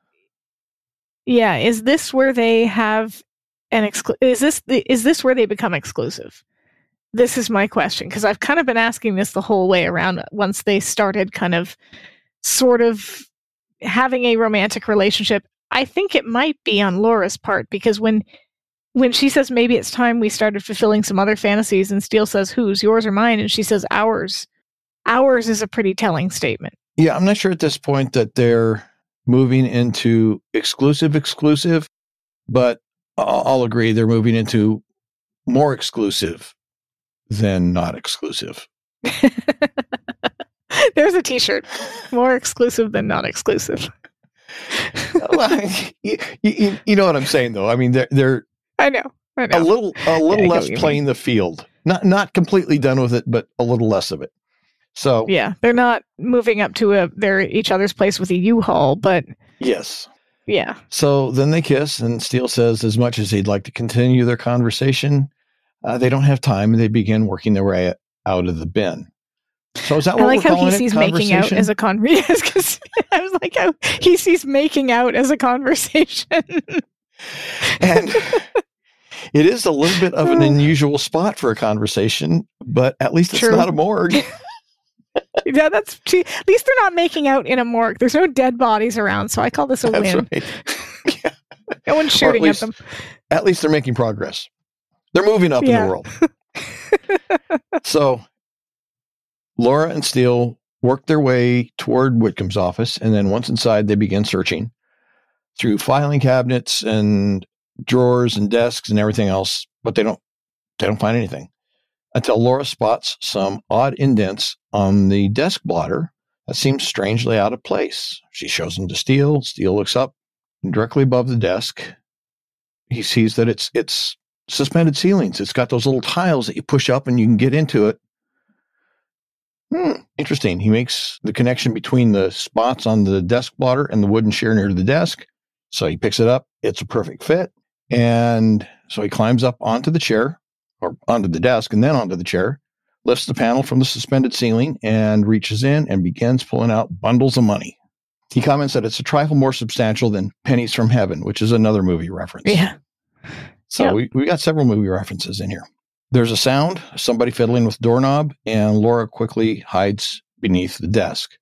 The security guard enters the room, and Steele begins prattling on about rodent problems, claiming to be Montgomery crewman, State Board of Examiners, or State Board of Exterminators. Did he forget that they met this security guard and he was introduced as Alfred's cousin? I mean, even if they hadn't, he's pulling money from there's no way, none of this is going to go over, even if that was a legitimate security man. Like, that's never going to work. It was a questionable story to begin with, but at least if you didn't have this other story that contradicted it, you might have been able to sell it. But anyway, I don't know. I don't know if he could sell that, but I guess it depends on the intelligence of the guard. Yeah, I was going to say you'd have to have a really dumb security guard. Anyway, the guard pulls out his gun, and Steele comments about the gun, noting that it's got a yellow wooden grips. Yeah. And seems to be the same gun that Angelica saw in the possession of the man she knew as Whitcomb. And the security guard confronts Steele and says, "You're not an exterminator." And Steele says, "Oh, you say you're Whitcomb, but you're not Whitcomb." And the guard says, "No, Whitcomb's dead. But go ahead, keep pulling my money out of the ceiling. It'll save me the trouble." And of course, they began exchanging notes about the case and what happened. And we learned that security guard Erskine wasn't satisfied with the possibility of a mere government pension. And there was all this money laying around that was just going to be destroyed. So, yeah, why not? I kind of sympathize a little bit with him in that sense. Like, that would really suck, working this maybe not so great paying job and watching all this money just get destroyed. Mm-hmm. Yeah. So he wanted to help himself to some of it, but he knew security was tight. He needed somebody to steal it for him. And Alfred was the perfect dupe. Somebody who needed someone in his life, somebody he could believe he was helping. But since the security guard didn't have the authority to do anything, he faked Alfred's promotion using the Whitcomb persona, saying that's a great thing about bureaucracy. The left hand doesn't know what the right hand is doing. And the proper memo signed by the proper official, and nobody even bothers to ask if he's still alive. So he acknowledges that his original plan was to kill Alfred and make it look like a suicide, but Alfred never came back to the apartment, so he had to improvise, just like he's going to have to do with Steele. And at that moment, Laura jumps up from under the desk, pushes the chair, throwing Steele off of it and into the security guard. Steele and the security guard wrestle for a few moments, and then the security guard escapes Steele's grasp. But Laura jumps in from behind and grabs him and spins him around for Steele to punch. And Steele knocks him out. Teamwork makes the dream work. Yeah. I've got written down here. It's good teamwork. Nothing was planned or communicated, yet both seem to instinctively know what to do. So, yeah, they're pretty much in sync. I wrote here, the teamwork here reminds me of the sleep clinic episode. It's risky, but it works. Yeah. Because they did something very similar with the guy in the sleep clinic. Mm-hmm. Yeah, but it's just like they're reading each other's minds. So, yep. And of course, Steele can't let the moment pass without comment, and he jokingly criticizes Laura for having taken so long to make her entrance. Or did it take all that time for her to think up such a brilliant stunt? And she admits, I was milking it. Yeah. You know, because after all, you saved my life earlier this evening. I wanted to return the favor, but so far, you weren't there yet. So, yeah. Yeah. So there's a time jump till Monday morning, 8:46 a.m. Bernice enters the office. She's pulling off her coat. And Alfred and Angelica walk out of Steele's office. Yeah. Who are you? What are you doing here? Is what her question is. Contemplating matrimony. Yeah. But first, there's some investigators we have to talk to down at the bank. Yeah. And they leave. It's good to be alive. Yeah. It's great to be alive, don't you think? And as they leave, Murphy and Sherry come out of Steele's office, and they're holding hands, and Sherry is absolutely gushing. Mm-hmm. Stop apologizing, Murphy. This has weekend. Been... Yes. I mean, you really allowed me to be just who I am. Let's see. What was that? A stewardess, a psychologist, a movie buff, a crane operator. Is there anything else that you do that we haven't discussed yet? Well, she's going to analyze his performance. Oh, well, yeah, that too. Which is what Murphy tells Bernice. Yeah, I gotta say, I think that's his last line of the entire series. That's Murphy's rap. Yeah. He says, with any luck, to have my performance analyzed, wink, wink. And yeah, okay. So Laura and Steele are the next to emerge, and Bernice, she's had it. She demands to know what's been happening. Yeah.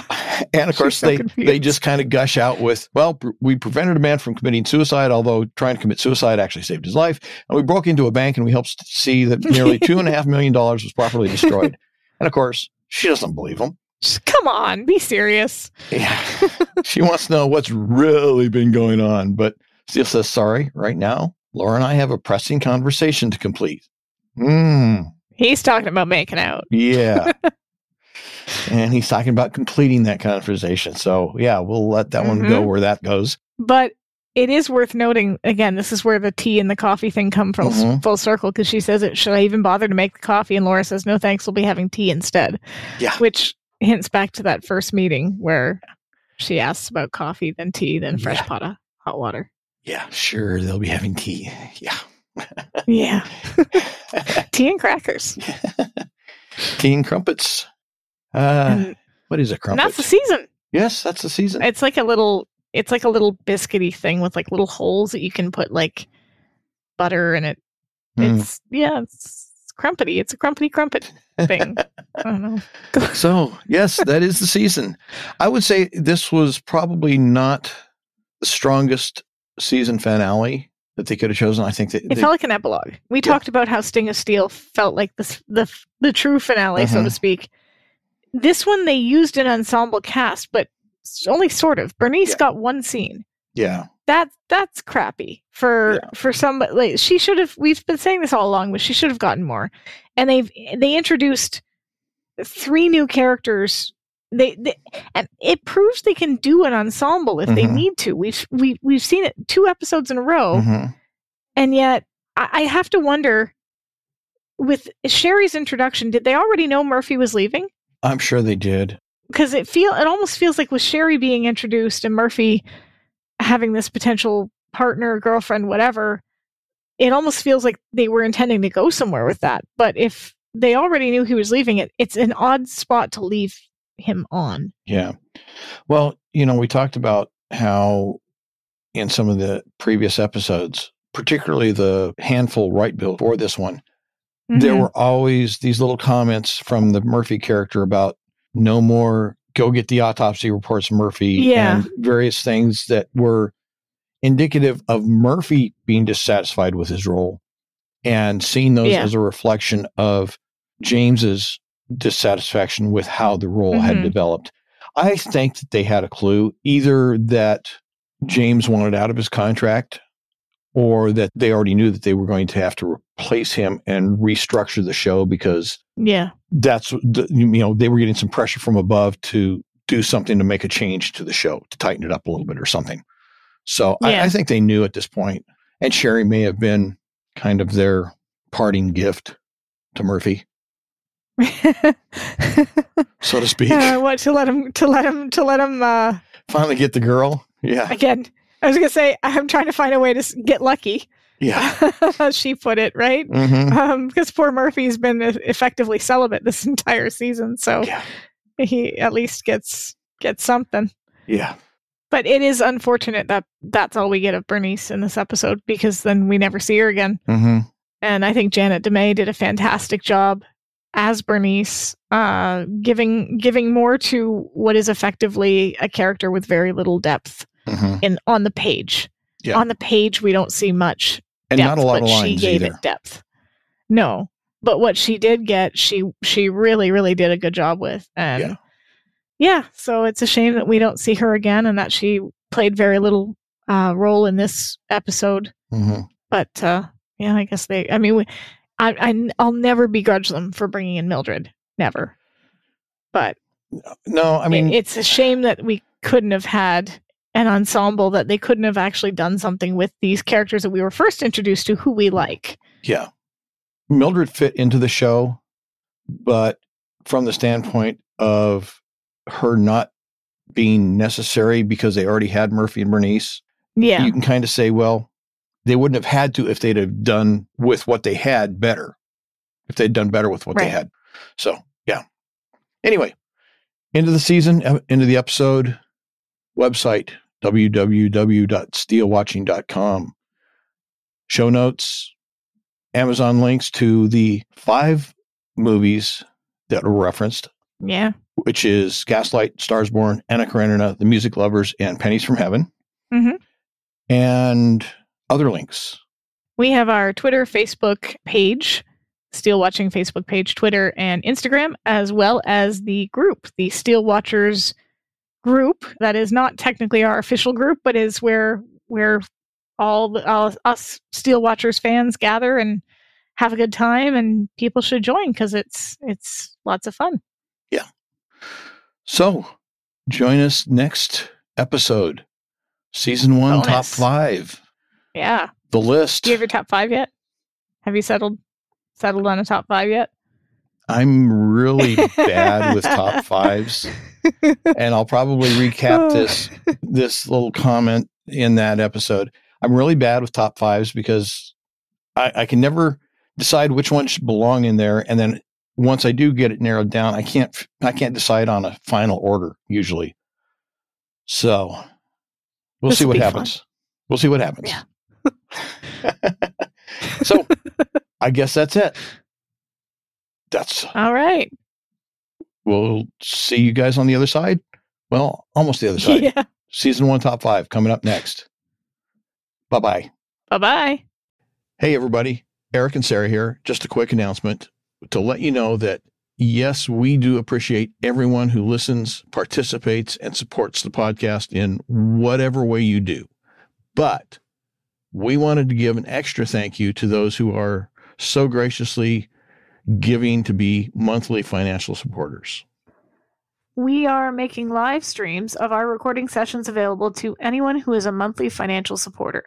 So not only can you watch us live as we record our podcast episodes, you will be getting access to the raw, behind-the-scenes, unedited version of episodes before they get officially released. And Sarah, does that include our mistakes and screw-ups and our humiliating? Oh, yeah. Yes, every single one of them. Every single one of them, yes. So again, this is just an extra thank you to those who are going above and beyond. But whether you choose to become a monthly financial supporter or not, we still love you. We want to say we thank you for your support, your encouragement, and your feedback. If you want to become a monthly financial supporter, please visit our website at www.steelewatching.com to sign up.